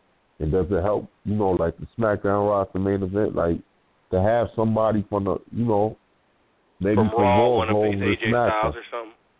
Yeah, to go over to SmackDown. Yeah. No, that would help. I don't know about as far as, who gets to pick, if you're a Raw guy, can you challenge, can you? They'll have to flesh that out in the next few weeks. I think it should be Joe. Yeah. If they'll go with Shinsuke. I still think, Joe, and I was going to ask you for a consensus, but I still think Shinsuke wins the Rumble, Joe beats Roman at the Rumble, Roman wins the Elimination. The Elimination Chamber, that's me assuming Elimination Chamber is a number one contenders match, not a title match. Right. I can see that scenario definitely happening. I can see if Ambrose is healthy enough, I can see them doing Joe versus Ambrose for the IC title at Mania. Yeah. Have they said how long he's going to be out? No, they didn't say it, but they said he had surgery, 40 minutes it took. Wait, who had surgery? Did I miss something? My bad. Ambrose, a high-grade torn tricep. Wait, what about AJ? AJ supposedly needed to get help to the back during the house show this week. Anything on that? I think they said that was a false alarm. I think. That was a what? I think they said that was a false alarm. But that's why I think they went a little bit lighter with him last night. Like just that's right. I saw him. Yeah, that's right. Yeah, he was in that 6-man. But Ambrose had a tricep thing? Yeah, if you notice, he had a big brace on his arm Monday night. Damn. So what does that mean for, they're not the tag champions, so at least, but they're damn tag champion. One of them, Sheamus, got a damn neck or an upper back thing or something pretty serious going on. And that's, they're having the best match in the fight. Like, what is going on? That wear and tear, but I ain't gonna. He's as over as he's ever been. Yeah. It's that wear and tear on their bodies catching up with them. You got to think, like, out of the whole Shield up till this point, Ambrose was really the Iron Man of WWE. He was running hard from 2012 to now, like with no injuries. Like, what? He been running hard. Remember he wrestled more than it, like by far. Like even Brian was like, yo, I would look at the schedule, and Ambrose even wrestled more than I did. It's like, and that was 2013 and 2014, but still, I don't think they slowed up too much with him. No, remember he had like Tyler Bate got a haircut. Days. Oh, he's always had a haircut. What thing? Did he cut his mustache? No. He just cleaned up. His basic haircut, just sharp, fresh. Yeah, he's been one of the mainstays on WWE for the past, I would say, since 2012. Yeah, since they showed up. Since they debuted. Yep. Like, Reigns went down a few times. He's certainly wrestled more matches than anybody, Yeah, Reigns went down a few. Rollins went down a few. Yeah. Reigns went down with the abdomen thing, and then the sickness and a suspension. So don't forget about that. That's fine. Mike, what was the best singles match in NXT this year? Was it Bate and Dunn? Was it Black and Dream, or was it Moon Asuka? Moon and Asuka. No. Moon Asuka won? All three of those was tough, but I mean, I was thoroughly entertained with Aleister Black and Velveteen Dream. Yeah, that's right now. That's leading our best of 2017 poll. I think it's actually beaten out Bait and Dunn. And I think a lot which of I accidentally voted for, and I was so pissed. Voted for. You got to make a ghost account. But no, like I think as far as a wrestling match, if somebody had never watched NXT but they were wrestling fans, I think they'd say that Bait and Dunn was a better match. But we really need to like give them credit when we talk about it eventually on how good the story they told was between Aleister Black and Velveteen Dream. Like they told a fantastic story. And that has made the match that much better. And that's what wrestling should be. Like that's. So real quick, can I take it? And just, you got it. Take it a little off topic. Back to the thing. So the Fan Bros show, who I know through the Black Tribbles and Amalgam Comic Book Shop, posted on Twitter, and then they shared it to their Instagram. And it's Captain America giving like a salute. He says, there is no Fan Bro show without Combat Jack. It was his original idea to start a podcast that highlighted geek culture from a perspective of people of color. It is his voice you hear every week on our intro. Oh, okay, so that's on their show. Hashtag Combat Jack. So yeah, and they're just giving it up. The only reason I know, well, not the only reason I know, but that's where that's where DJ Ben Amin is from. He was a DJ on the Combat Jack show. DJ who? Ben Amin on Fan Bros. Okay. Oh, okay. Yeah. Okay, got you. Yeah, that's why it's his voice. Yeah, that's where he was. Yeah, he's the only reason I know who Flight Facilities is because he used to play them on his mix on the Combat Jack show. But yeah, gotcha. So yeah, it's woven pretty deep. Definitely feel like I missed something. And lastly, fellas, what do we think about this? What is it? 25 years of Raw. Yep. The show. Do you think that's going to be the catalyst for everything that jumps off, like the jumping on point catalyst for everything? 2018 leading up towards Mania and all that. That's all I got tonight, fellas. I'm not sure I understand. Like, is what the catalyst? I said, like, the catalyst, like, to set up, to set up some of the angles, like, towards Mania, to give you a clue, like, where they headed. That 25th anniversary show. Isn't it the go-home show for the Rumble, though? Or is it the night after? It might be the night after. Okay. I'm not sure. So if it's the night after, which I actually think... No. Raw debuted on, like, the January 13th or something, and the Rumble's at the end of the month, so we'll have to figure that out. There's some, it's just... I mean, with Taker coming in and... Yeah. You're going to get your, if it's after the Rumble, then you get your, maybe Taker, maybe somebody jumps on Taker, challenges Taker, and him and Kane jump on somebody. Like, it always makes me think of, and I don't know if it was a best of anniversary or if it was the Slammies, but, I think it was a Slammies. Like, Shawn Michaels coming out and accepted an award. Kept that said, one more match. You know what? I can beat you. Yeah, I can beat whatever you. He said. So, I do think it's going to lead to some stuff like that. Like, man, can we just, and it's probably, I'm probably like 2 years early and I'm being greedy. Can we just go ahead and get this Gable Jordan match and just let them go like 12 minutes and just on the kickoff show of WrestleMania. Yep. Man, just for kickoff. I got a funny feeling they're gonna cross paths in the Rumble. Oh That'd be good. Oh yeah, square up. Because I think Gable opened a lot of eyes Sunday. Yeah, no, and that's another thing, Mike. When we did this best of 17 poll, and we did most underrated wrestler of the year, and I think with like 100 votes in, Gable's already got more than 50. And first off, it's like Jason Jordan. He's great. I voted for Jason him. Jordan's there. Mm-hmm. He So you had were like the 8%.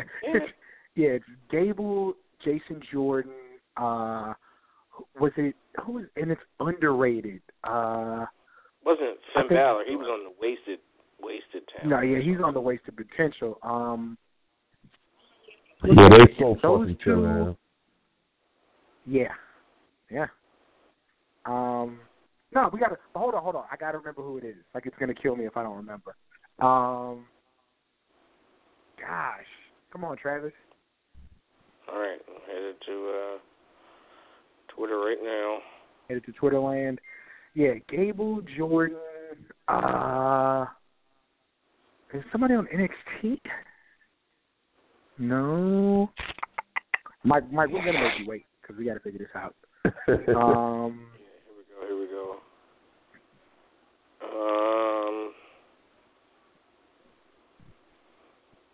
Okay. It's like the fifth one. Gable. Wait a second. Braun, best wrestler, female tag team, match of the year, show of the year. Oh, it stops there? Like, no, I needed to keep. All right, let me go to the original.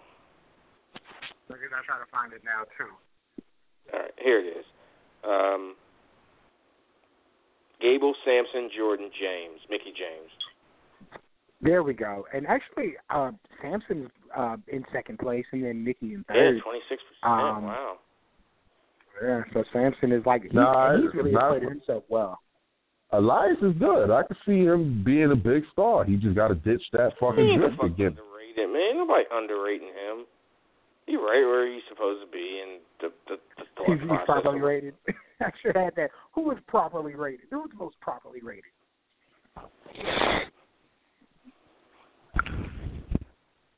He's definitely overpushed.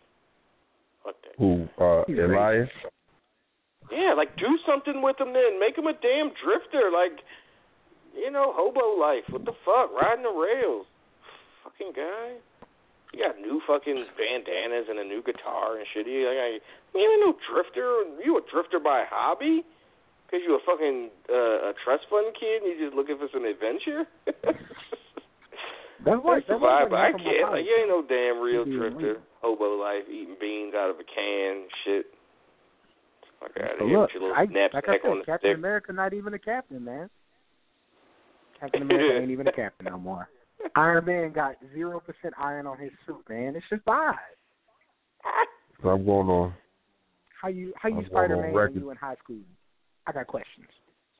Yeah, I'm going on record to predict that Braun is going to win the Andre the Giant Memorial Battle Royal this year. Mike, are they going to start doing him like how do you not Big win Show the Rumble and then where... win that, though, Mike? I don't see him winning the Rumble. Right. How do you not win the Rumble and then win that, Mike? Right. Yeah, I wonder, like, is he going to be Big Show, where whoever they can call in who's big, that's who Braun goes against, and they have feats of strength? Like, is Braun going to start fighting Shaq every 6 months? They might go with that, because... because what do you do with him? Like, if he's not...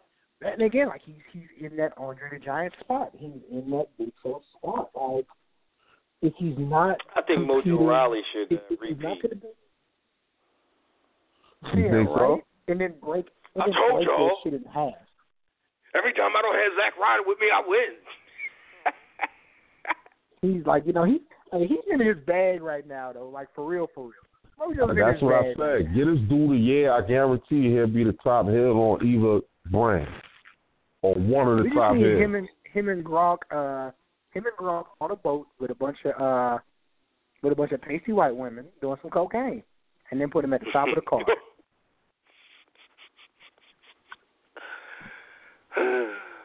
All right, Mike. Let me move this show along. All right, my guys. You, Mike. Talk to y'all next week. That's a fact. Talk to you, Mike. All right. Mike from Brooklyn, everybody. Let's head out west. Talk to 26-year VIP newsletter subscriber. Brian Austin. Brian. What up? I come in peace. What's happening? Hey, Cam, how are you doing today?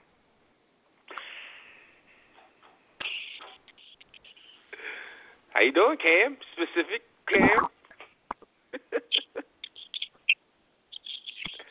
Cam and only Cam. Just me. Just you, Cam. Just you.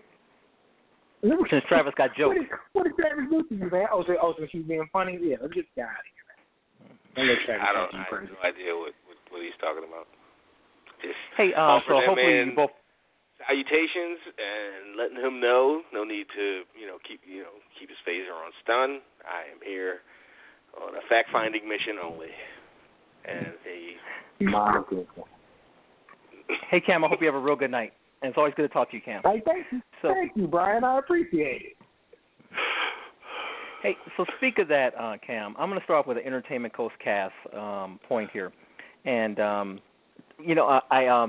tweeted you this. You responded back to me. But that roast me on YouTube, I didn't do like you. I didn't watch them back to back to back, so I still have a few more to go. Sorry about that, guys. I still have a few more to go. But I'm on the floor rolling just at this. And the one there's a lot of them. But the one with the guy in the wheelchair, so it's Jay Wheels, and he's on, it's like season 3, episode 7. They went after him. He gave some back too, but they went after him. And like the one joke where your shoes don't get dirty. Yeah. And like he said, he had a dream that he could walk when he woke up. When he woke up, he was in a handstand. I'm like, man. Oh my God! When they told David, they was like, "How you got the worst body and he's in a wheelchair?" Oh! Yo, when they told the husky dude, it looked like When they told the husky dude he got the physique, he built like he died twice a day. I knew Roasty was the shit. That's the thing where, man, culturally, like, I can't, like, Faye understands that it's funny, but it's got to be the right episode for her to rock with, because people don't talk like that to each other, like her coming up. Like, that's not how it was on the playground. I'm like, man, you're missing out on the gym. This is so good. Yeah, and Cam, that's the part I was going to bring up too, is that and I talked a little bit of race, not a whole lot of race, and the N word, it was like nigga this nigga, that nigga in the wheelchair, stuff like that. And I'm wondering that if white people sitting there and watching this, I'm wondering what are they thinking? Because to me, comedy is comedy, and we've talked about this. I'll mention Travis' name now. Trav, we talked about this before about I didn't watch Seinfeld. Actually, I never watched it really live for like the first maybe 5 or 6 years until we used to watch it on, me and my friends used to watch it on reruns after The Simpsons came on, reruns of The Simpsons, then Seinfeld came on. We just kind of like just left the channel. Yeah, we just left the channel, and then we just started kind of watching Seinfeld, and we ended up like really liking it a lot. And you can count on one hand how many. I was thinking about this as I was driving home. How many black people are on Seinfeld? Jackie Mason, like the lawyer, and then they made that one episode, Rebecca De Mornay, which was pretty funny. But to me, Seinfeld is just a great. It'll be like you said this before, Trav, about how that could be really today. The one thing is probably missing right now is cell phone. You don't see cell phones everywhere in a Seinfeld episode. So that's what makes it. That could show it being dated. But if you're not looking for that, that show can play today and still be pretty funny. So if, like I say, comedy to me like kind of transitions race, but if I'm sitting there, if I'm thinking like if you have white people sit there and listen to that, they're like, man, what's going on with this? But to me, funny is just funny. And when I was kids, Cam and Trav, we would do this. We would, we always call it, capping rather than playing the dozens or snaps or anything like that. And we would have like, our cassette tapes. We get our cassette tapes and we would record each other doing this, and we like sit in somebody's garage, so our parents would hear us cussing and everything like that.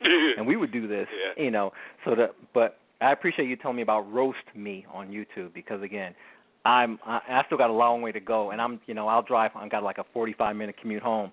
I'll listen to, your podcast and Torch podcast and stuff like that. Every once in a while, I got to break it up, and I'll play one of those. I'm just sitting in the car laughing my ass off. Great stuff. Great stuff. Yeah, in Philly we called it bussing. You know, bussing on each other. But no violence, by the way. We could joan on each other in totally. Maryland. We would joan in. Yeah. Yeah. This was all. But when you were a guy that, you know, kid that had all the bus-worthy things and not a ton of bussing skills, you kind of stay out of that scene. You know, I wasn't the one. You know, I had, you know, dog sneaks and the same sneaks that I started September with. I had still in like April. Like no. I had all I gave them all the ammunition. But yeah, no, it was still super part of the culture, and the reason why Def Comedy Jam and a show like that, and even to a lesser extent like Comic View, like lasted so long, like that particular style of stand-up, just a super biting, edgy, going after the audience, and they just like, yeah, I paid, you know, $20 ticket to have them laugh at my jacket.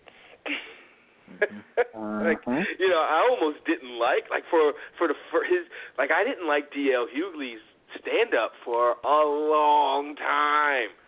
Like, all he do, like, he don't have to write no material. He just go there and start picking on the crowd. Just bust on somebody. Like, that ain't fair to everybody else that's writing a 20 minute, 30-minute set. He just go out there for 10 minutes. He could just, and look at this motherfucker with six parts in his hair. You know, whatever. I don't. You know, it's just everybody. Yeah, laughs and. So. Anyway. So we'll go back to wrestling. So I have NXT playing in the background as well. So Lars Sullivan, really quick. Do you think it takes away from his act that he talks it all and sounds really intelligent? And, you know, we talked about like that makes him so much more awesome. Yeah, and, like and, the fact, I remember we talked you know, about when this, he's using big words and, like, philosophizing and stuff, you're just, like, not expecting that, and it works. Because it's him. You know, he's not being written, like, to be this. Like, it's him. He knows these words, and these are his thoughts. And I get the feel that, you know, I get that feeling. Like, this is Lars Sullivan putting this promo together. Mm-hmm. You know, these are themes that come from him that he wants to talk about, you know. But you were thinking, I like you know. I like him not just being a mindless idiot giant. Okay. Cam, you have an opinion? No, I'm right there with it. I appreciate that, unlike the monsters before him, that he's like an eloquent one. Like it's like the one smart gremlin on Gremlins 2. I was a big fan. He was on the corporate office talking. The one in the suit. Yeah. He's trying to explain why he was with all them savages, man. I love it. I'm a fan of that. I like these, like, the subtle differences they have, like, with characters like this. Now, is he going to go full Ooga Booga once he gets to the main roster? Possibly. But no, I do appreciate it for the time being. Yeah, they put a bone through Lars Sullivan nose. I'll be real upset. You really don't want to wish anybody to, like, you know, pass away or anything like that. But it's kind of one of those things where, you know, please don't let Vince be around when Velveteen and Lars come up to the main roster. Please don't let him be around. Please don't let him be around. You know, so you don't want to. Yeah, you gotta beg him to retire. Please go sit down somewhere. But to me, he'd be one of those guys who, you know, still sending notes in, you know.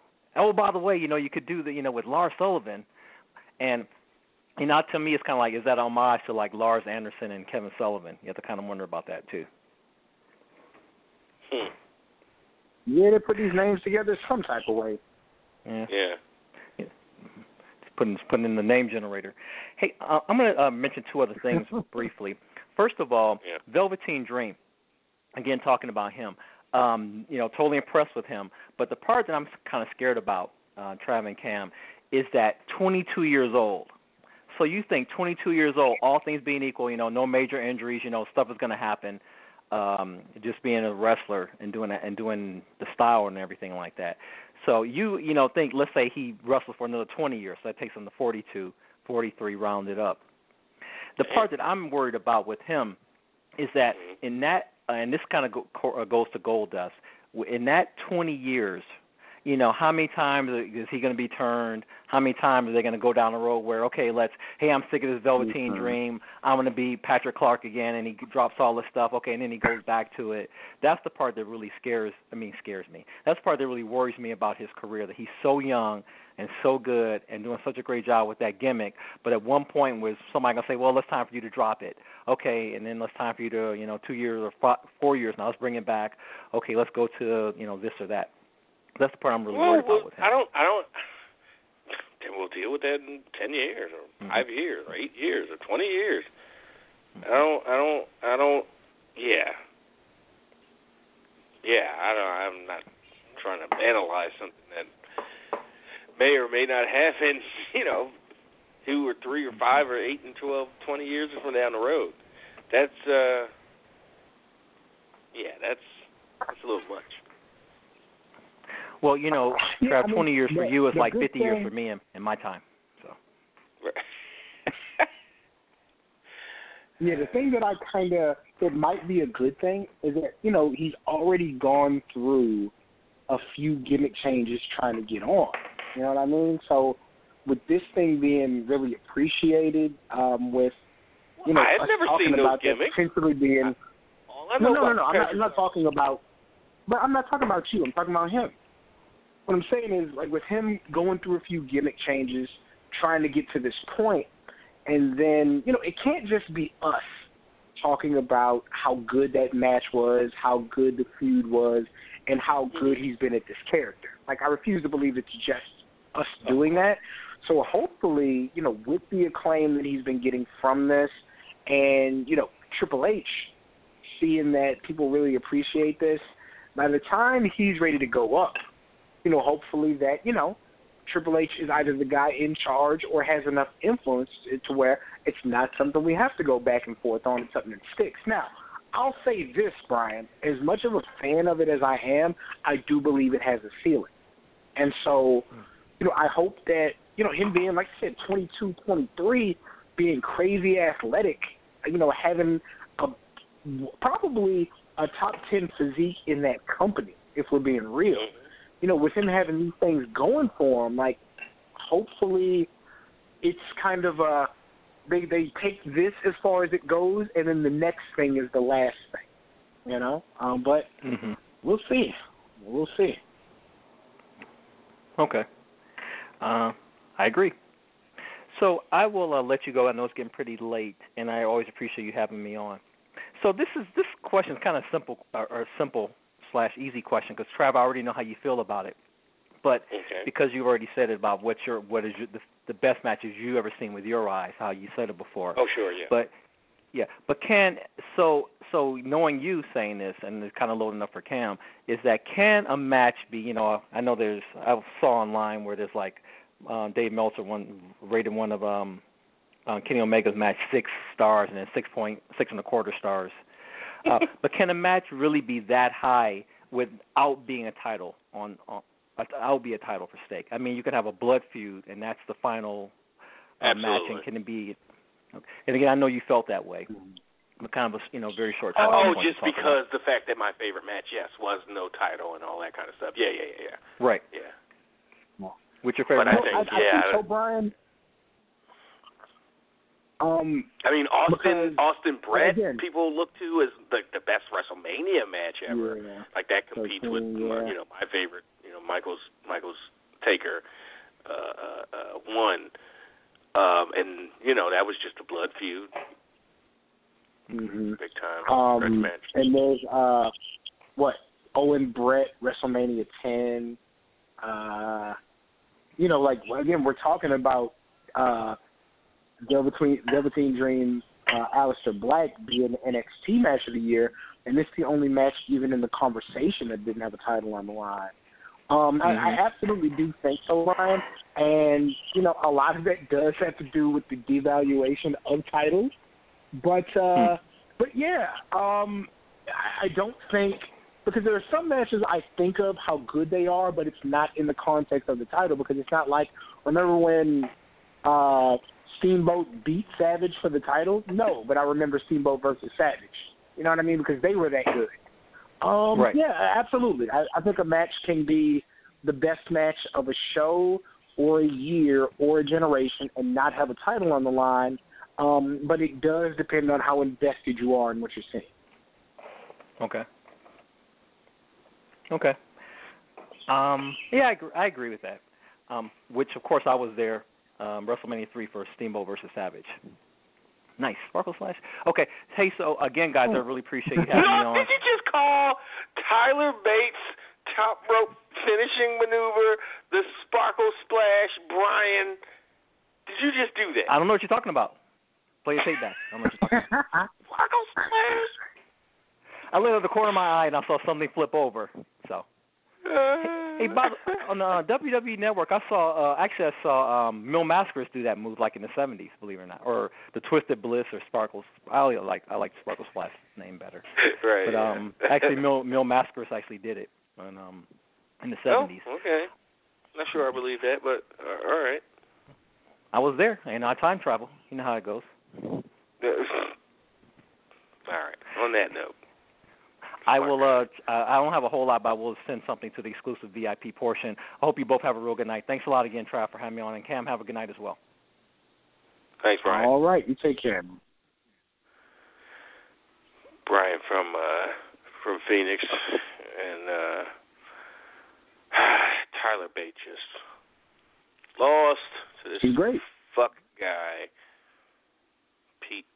Peter fucking Dunsky. Over here. Tyler Bates is great, and it took me a while, but Pete Dunne is better. Like, Pete Dunne is amazing. Pete Dunne ain't shit. Pete Dunne got a tattoo on his kneecap. He's a fucking asshole. I bet that shit hurt. He's got his title in his mouth like a fucking dummy. He's great. Piece of shit.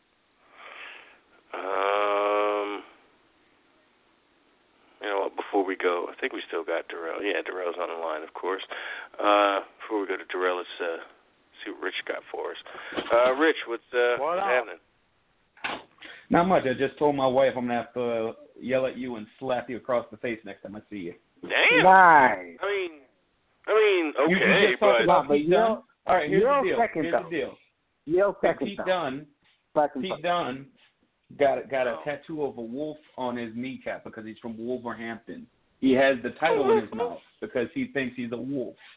He title in his has mouth a is legit. a fucking dumbass.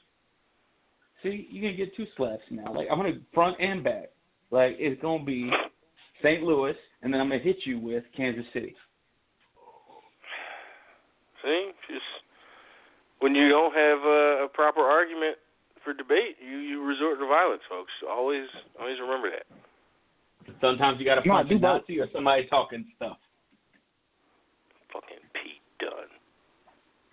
Fucking guy. Since we got you on the line, Rich, have you guys seen the preview for Raising Dion? No. Okay, so go to Netflix or go to YouTube or something, and Dion, D-I-O-N. Apparently it's based on a graphic novel. It's about this single black woman who has this 7-year-old son who starts to, exhibit supernatural powers. Ooh. Like, fam, I don't know. It's not the Wayans brothers, but it's like who's doing this? Maybe it's one of the Wayans brothers. Oh, you know what? I got it on Facebook because Kenya sent it to me. Kenya, here we go. Raising Dion. Oh, Michael B. Jordan. Makes sense. Making sense. Sci-Fi gives series order to Michael B. Jordan's sci-fi family drama, Raising Dion. Variety had to write up 10 episodes based on a short film and comic book directed by director Dennis Liu. Nice. The series revolves around a young, recently widowed African-American mother who discovers her son has magical powers. Her struggle with being a single mother is compounded with her need to teach Dion how to handle his supernatural skills and her search for answers about the source of his abilities with the help from her late husband's best friend. Yeah, so she's got like, there's like CIA types, It's hard to keep a 7-year-old doing stuff. Right. So he gets on certain, those alphabet agencies lists, and yeah. It's like that episode of Boondocks when Huey had that, we really don't know if he was imaginary or real, like federal agent. Oh, the agent that was following him. Mhm. Yeah, no. Yeah, that might be something. I want to order. I want to. In... So. Why don't you get it out? You didn't get it out the library. No, they didn't have it. I went immediately to the website and searched, and they didn't have it. So it's like super indie. Like, I'm not surprised that they don't. But anyway, yeah, I just wanted to bring that up. No, that's good. That's good. I just got in from seeing Jumanji, Welcome to the Jungle. How was it? It wasn't bad. It was, at first I was ready to say it was a movie, but then actually watching it, it was fun. It was something you could sit down, enjoy with either, like, it was a group of like 25 people in the theater because it was an earlier showing. And it was a mixture of teenagers, families, and just, adults watching it. And everybody laughed. Everybody had fun. And I guess one of the actors is, maybe it's a Jonas brother or something, because the teenage girls in the audience were about to cuss the screen out when they thought he was going to die. Mm. It's like they got verbal. I have not heard that before. It's like, oh, he better not. I was like, oh, okay, it's like that. But yeah, it wasn't bad. Rock, as always, was The Rock. Mm-hmm. But he got to emote a little bit. Yep, that's exactly what it was. And then Jack Black did a good job of being a teenage girl discovering that she's a 40-year-old overweight man. Yeah. And Karen Gillan is a problem. Is that the one that's in the slim outfit? Like, why am I in the jungle with short shorts? Yeah, but she was already a problem when she did Doctor Who. Then she did this movie, and she's also Nebula in Guardians of the Galaxy. Nebula, the little Asian-looking alien chick? No, the cyborg. Oh, the blue one that's sisters with Garmons or Gar. I know that was her. Yeah. Okay. Yeah, in the first one she shaved her head completely bald, and the second they figured out they could keep her glory. What's her name? Garbatron? Gamora. Gamora. Garbatron. Can you give me like a 10-minute period where you don't sound like an Alzheimer's patient working? Garbatron. Can you do that? Look, Garbatron is the best-selling, comic hero. Then you're gonna be looking for residuals. Like, I helped you come up. I helped you shop that character. Garbatron. Sound like something that would be on a regular that? show, like a garbage. No, man, y'all got it. Yeah, it would be the ducks that have to show up, and then they'd have to make the the robot again. Yep. Yeah. But yeah, so, wrestling tip before we go to Darrell. We'll do. Go ahead. I was gonna say the biggest thing I took away from that Lars Sullivan match is they would be very smart if they turned Raw into the Tojo film where you got the Land of the Monsters, and SmackDown the action-packed like little dudes who aren't in 205 Live. Because you already got Braun, Brock, Big Show when he's there, Kane. You had a guy like Lars Sullivan, and you just got monsters on monsters on monsters. SmackDown loaded up with a guy like Velveteen. He's not tall, but Joe, he's a monster in his. And Joe, and of course Joe. He's the king of the Tojo films. He's got the Godzilla theme. Oh, right. Yeah, there you go. But yeah, I'm good. Talk to you later. Cam, have a good night. All right, man. All right, man. Take care. All right, let's end things on Georgia note. Darrell, what's happening? What up? Georgia on my mind. What up? What's going on, man? Not a thing. How you and Trav doing today? I'm doing well. Right? I'm doing very well. Okay.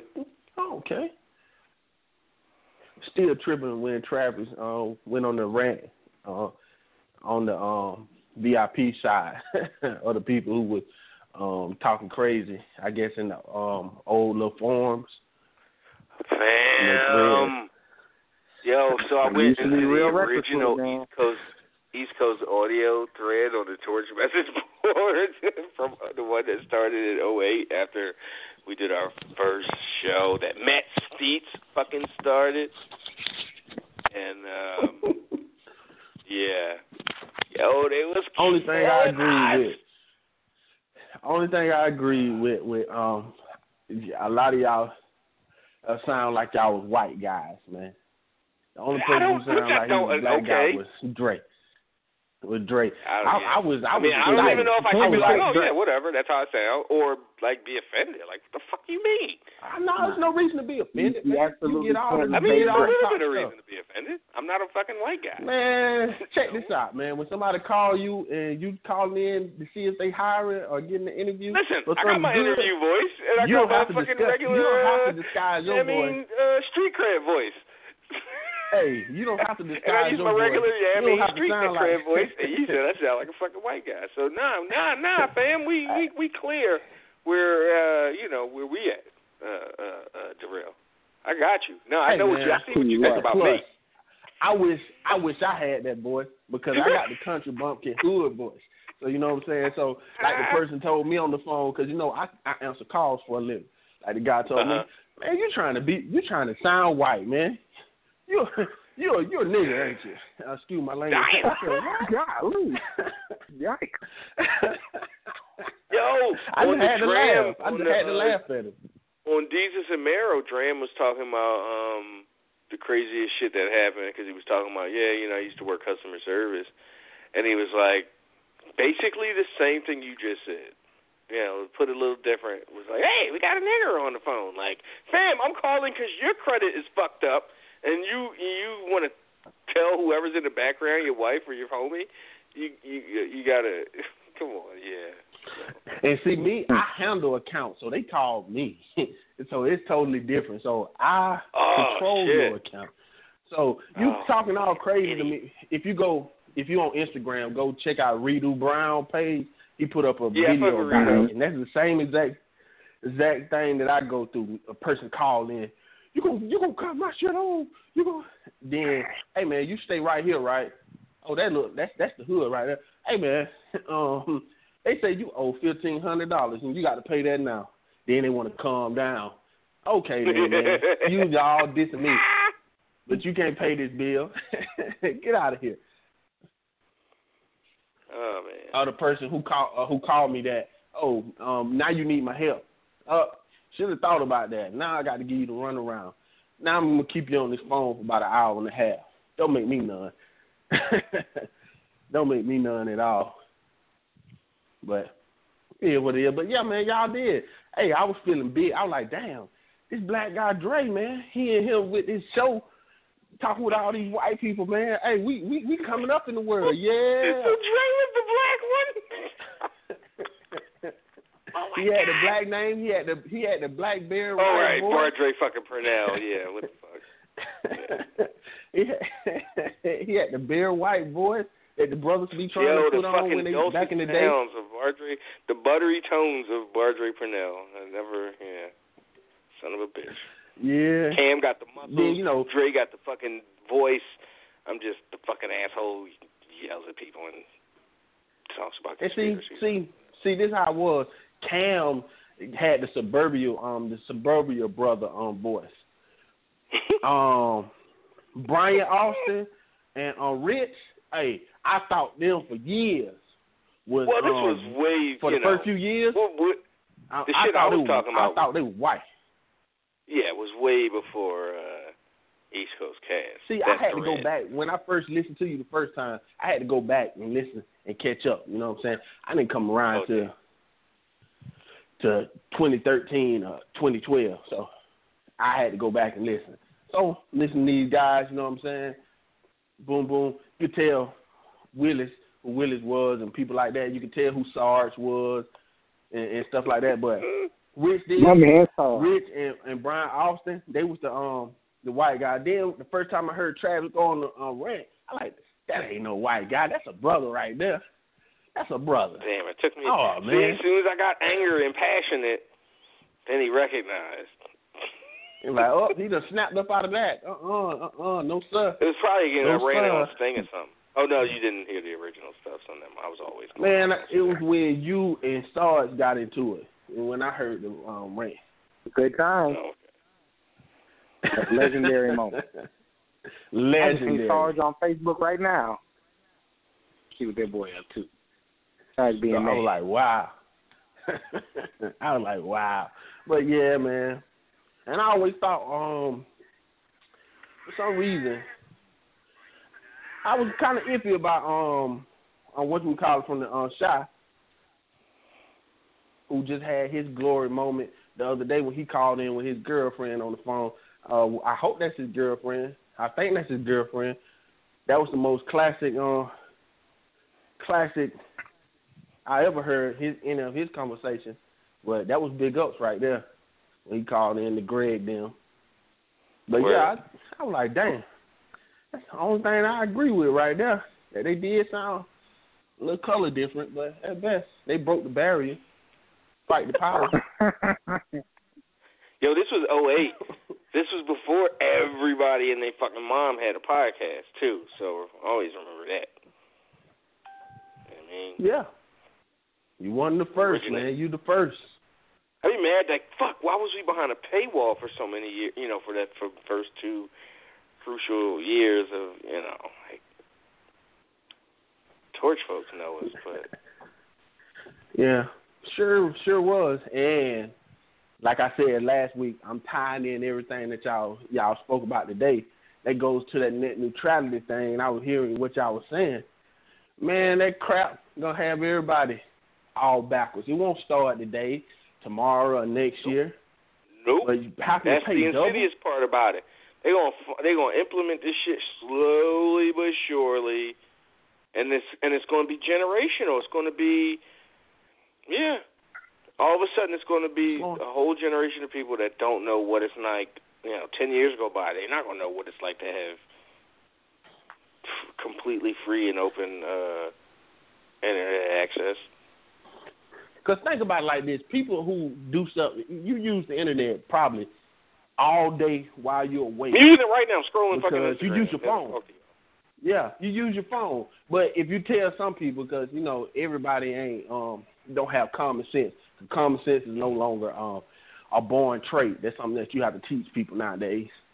You tell people, you're on the internet right now on your phone. They're going to tell you, nah, man, I'm using my minutes. Okay, man. All right. What is it? Fucking 2002? Your minutes? Hey, that's how people be. Hey, going to a random person, man. They still be, especially anybody who on a straight talk phone. Free. What the fuck? That's not a thing anymore. Man, talk to people who got straight talk phones.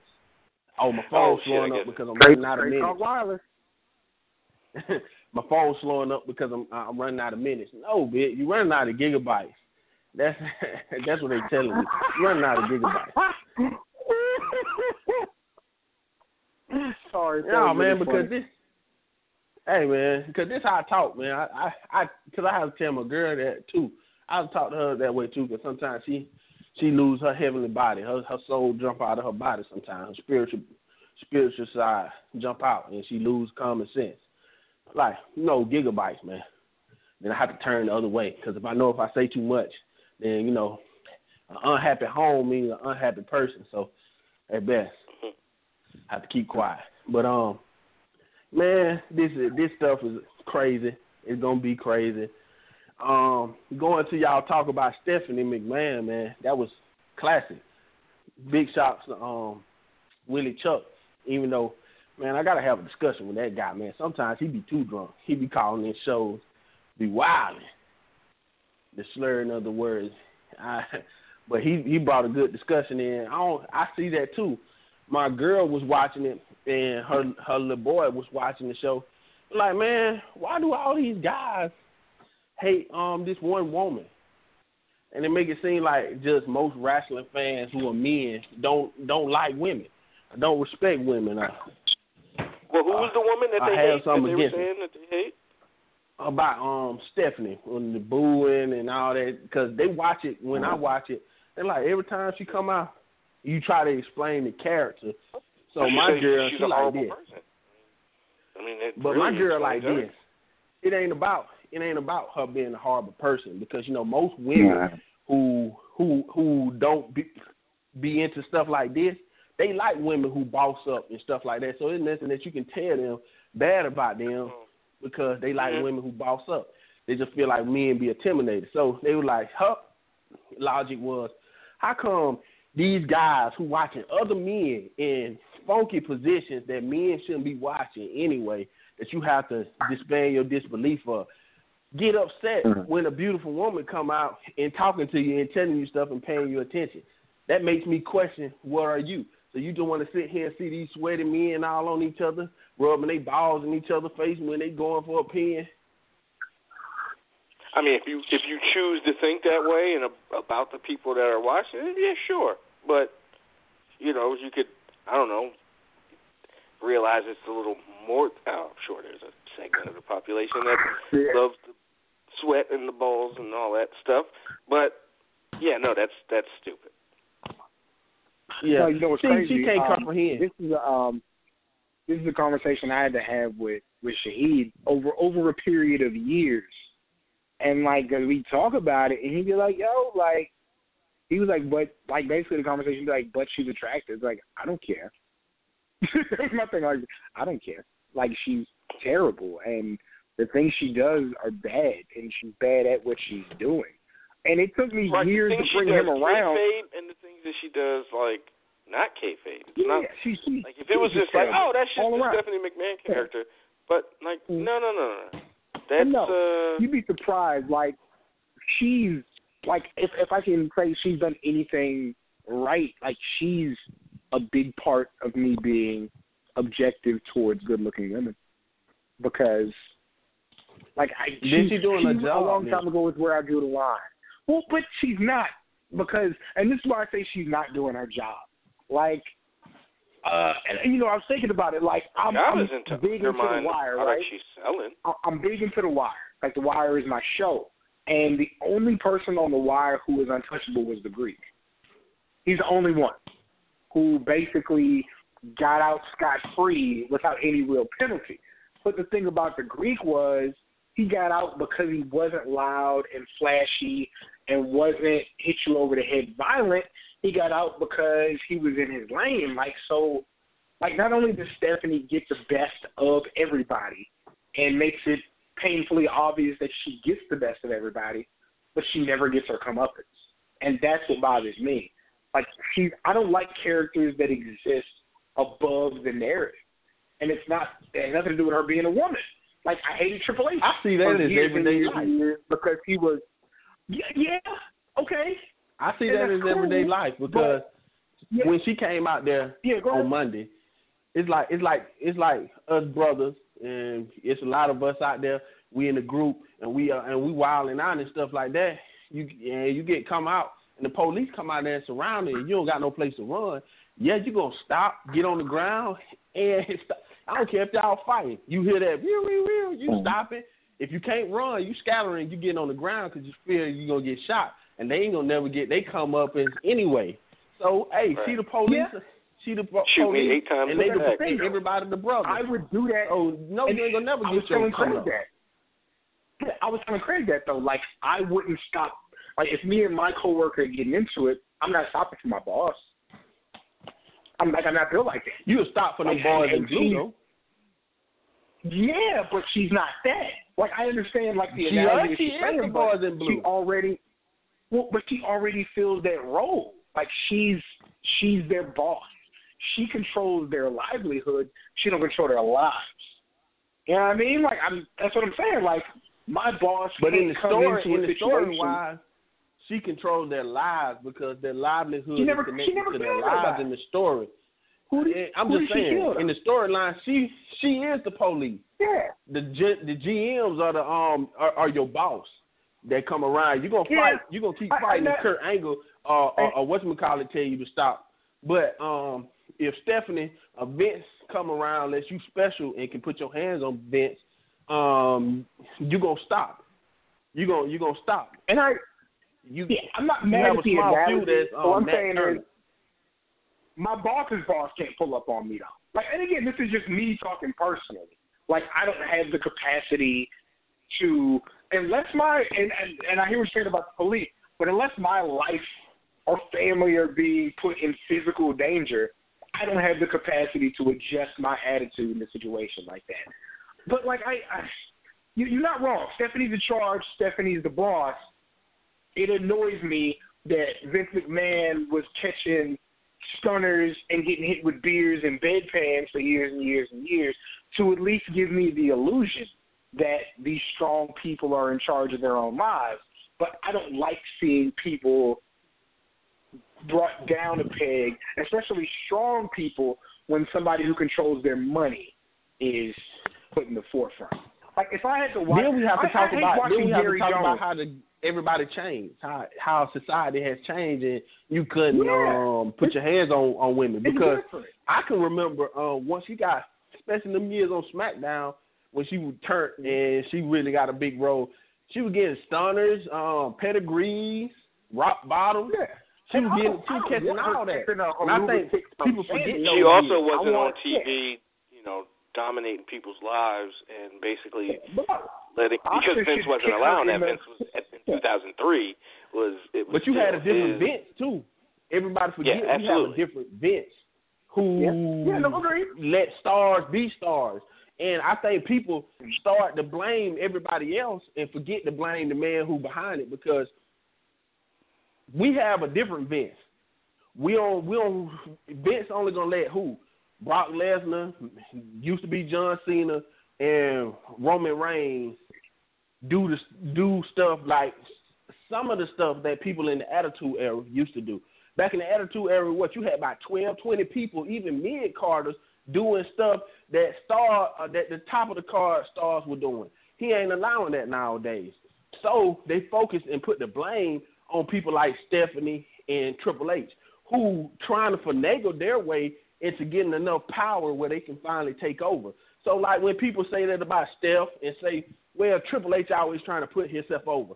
He ain't book himself like they were talking about when he beat Jinder. He didn't book himself into that match. Vince booked him into that match. Yeah, and made him go on that show. Who was sitting he couldn't next to tell Vince, him no, convincing him that booking is the correct thing. Nobody else had that kind of access. That makes it different. But do we know that? I think we always as he's assume coming that. up. As he what? That ain't an assumption. He wasn't treated. You think Triple H in 2003 was full in married to Stephanie, was treated like regular talent? No, he wasn't in the meetings and all that shit. I never said he wasn't. Like not treated like regular people. That makes a big difference. He had not only was he married to the boss store, he had access. He was sitting right there. But don't we ask anybody who had that type of position of power, like, why you give yourself a little heads up? You know, you can always talk to them and make yourself seem less valuable, but you got to think them people in a position of power also trying to get more power. So if you start making yourself seem less valuable, then that person who got the power not going to continue to give you that power. So you have to continue to do certain stuff. You might not want to do it. Yeah, Triple H do that, but we also don't see him on TV. I'm pretty sure he's the one who pulling himself away from TV and not being a full-time authority figure, because what he really want to do is work with his NXT crew and get that popping off more and more and more, because ever since NXT been popping, he pulled himself off TV completely. He's not on there every week like he was in the Authority angle when they came out there and gave him the vote of no contest, and he was there every week and stuff like that. That's back when CM Punk was there. So I'm just putting everything together. People only look at the small view and that small thing and don't look at the overall picture. That's what I'm saying about both of them. They might not want to do it, but you got to do it because you're trying to continue to gain power from this old man who don't want to give up power. He Palpatine. Yeah. He Palpatine up there. He ain't trying to give up power. I don't think Triple H was like, you know what? I got to, beat and dominate Booker T and RVD and Kane and Scott Steiner in consecutive back-to-back pay-per-views for 2-3 years, for a year or two, because that's, what Vince, just doing what the old man wants. And if I had my druthers, no. Come on. You know enough about Triple H to know that wasn't the case. So, why are you? Yeah, but think about it like this, though. When the last time Triple H won a WrestleMania? All right, okay, yes, he's lost his last 5 WrestleManias. Again, that's the whole reason he lost these WrestleManias. So people like you will go, but Triple H lost the last 5 WrestleManias. That makes up for dicking people over for a fucking dozen years. I ain't saying that makes up for it. You can. The first place you do a lot of shit when you do a lot of shit when if you got the power to do young. certain things. You also understand that there's a perception, and you have to make sure that people see your power as not too wieldy. So you do things like, let me let this thing happen. I mean, I don't know. I think it's. I thought it was just like very clear cut what type of person and as a wrestler that Triple H was. Just I break it down like this, like a basketball player with Hulk Hogan to. He was Hulk Hogan if Hulk Hogan had Hulk Hogan as a template of what to and not to do. But think about it like this. Not to do. You can talk about Hogan. Hogan kept doing the same thing even as he got older. He kept doing the same thing. Remember the stuff that he was trying to do with Shawn Michaels that made Shawn Michaels go out there and sell all crazy in they match because what Hogan still trying to run those power games that he did back in the old days. But you see him switching. You see him switching it up as he got older. Yes, it comes around every so often, like with the gender stuff and stuff like that. Okay, but you got to think when he at them days, early 2000s, he was on the come up. He didn't have a spot yet. His spot wasn't carved out yet, so he was on the come up to get a spot. So you doing whatever, like a basketball player who's supposed to be a star, like somebody like LeBron James. When he first came in the league, he was on the come up, so he had to put the league on notice. So he did a whole lot of stuff that you don't see him do to this day. Now that you carving out your spot, you just smoothing your game out. Right. All it's like the way. The idea that sometimes you have to go wrestle back. a certain style to get over, and then you wrestle a certain style to stay over, and those are two very different styles. Yes, and that's some of the stuff that you don't see. You can't turn on a dime. You gotta slowly but surely introduce other things and reduce other things, and then, And the people who don't know how to turn that off, the Hogans, the Daniel Bryans and stuff, sometimes their careers end in tragedy. Hogan still believing that he's Hogan and got all this power and he can manipulate people. Hey, now you out here getting caught on tape, fucking your best friend and all this stuff, and your whole facade that you put up for years and years. Your best friend's wife. Poof. That tape would have been way more interesting. If he was fucking Bubba the Love Sponge, that would have been great. Or you Daniel Bryant, you get yourself over, but you so in love with the so-called art of it, but you ain't understanding. If you want to continue your art, you still continue to flex out and change your style and adapt because you want to do your art forever, you say. So you cheating yourself when you continue to go balls out on the art and don't change your style. Now you in a fight trying to get your career back. So in the long run, all these people doing is just, they doing what they being told because we all in agreement. If those two was running the show would be totally different than the product you see right now, right? Oh, yeah, sure. That's a given. So that tells you the experience that they had, even though, they were screwing people over and stuff like that, but it taught them lessons that they probably, if they come out honestly and truthfully and write a book about this, they'll say, yeah, I fucked up with people when I was younger. Yeah, but I tried to make up for it later on in life. That's like most people. That's what caused people to have redemption stories in the first place. They did a lot of shit when they were young that they shouldn't have did. You grow older, you learn about it, you reflect, and you try to change it. You try to leave a different legacy out here. I think Bruce said something about that too, about when people start getting older in the golden years, they start thinking differently about their legacy.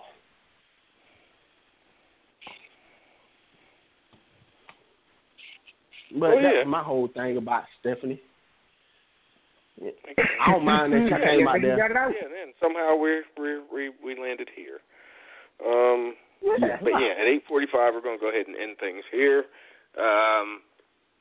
Appreciate the call and the energy and all that, Darrell. So yeah, that does it for us, Cam. Thanks for hanging in there. Everybody, live folks, we'll be back next week. VIPers, click over. Me and Rich will have another hour or so of some VIP content, so check that out. And until next week, that's Cam. I'm Trav. We out of here.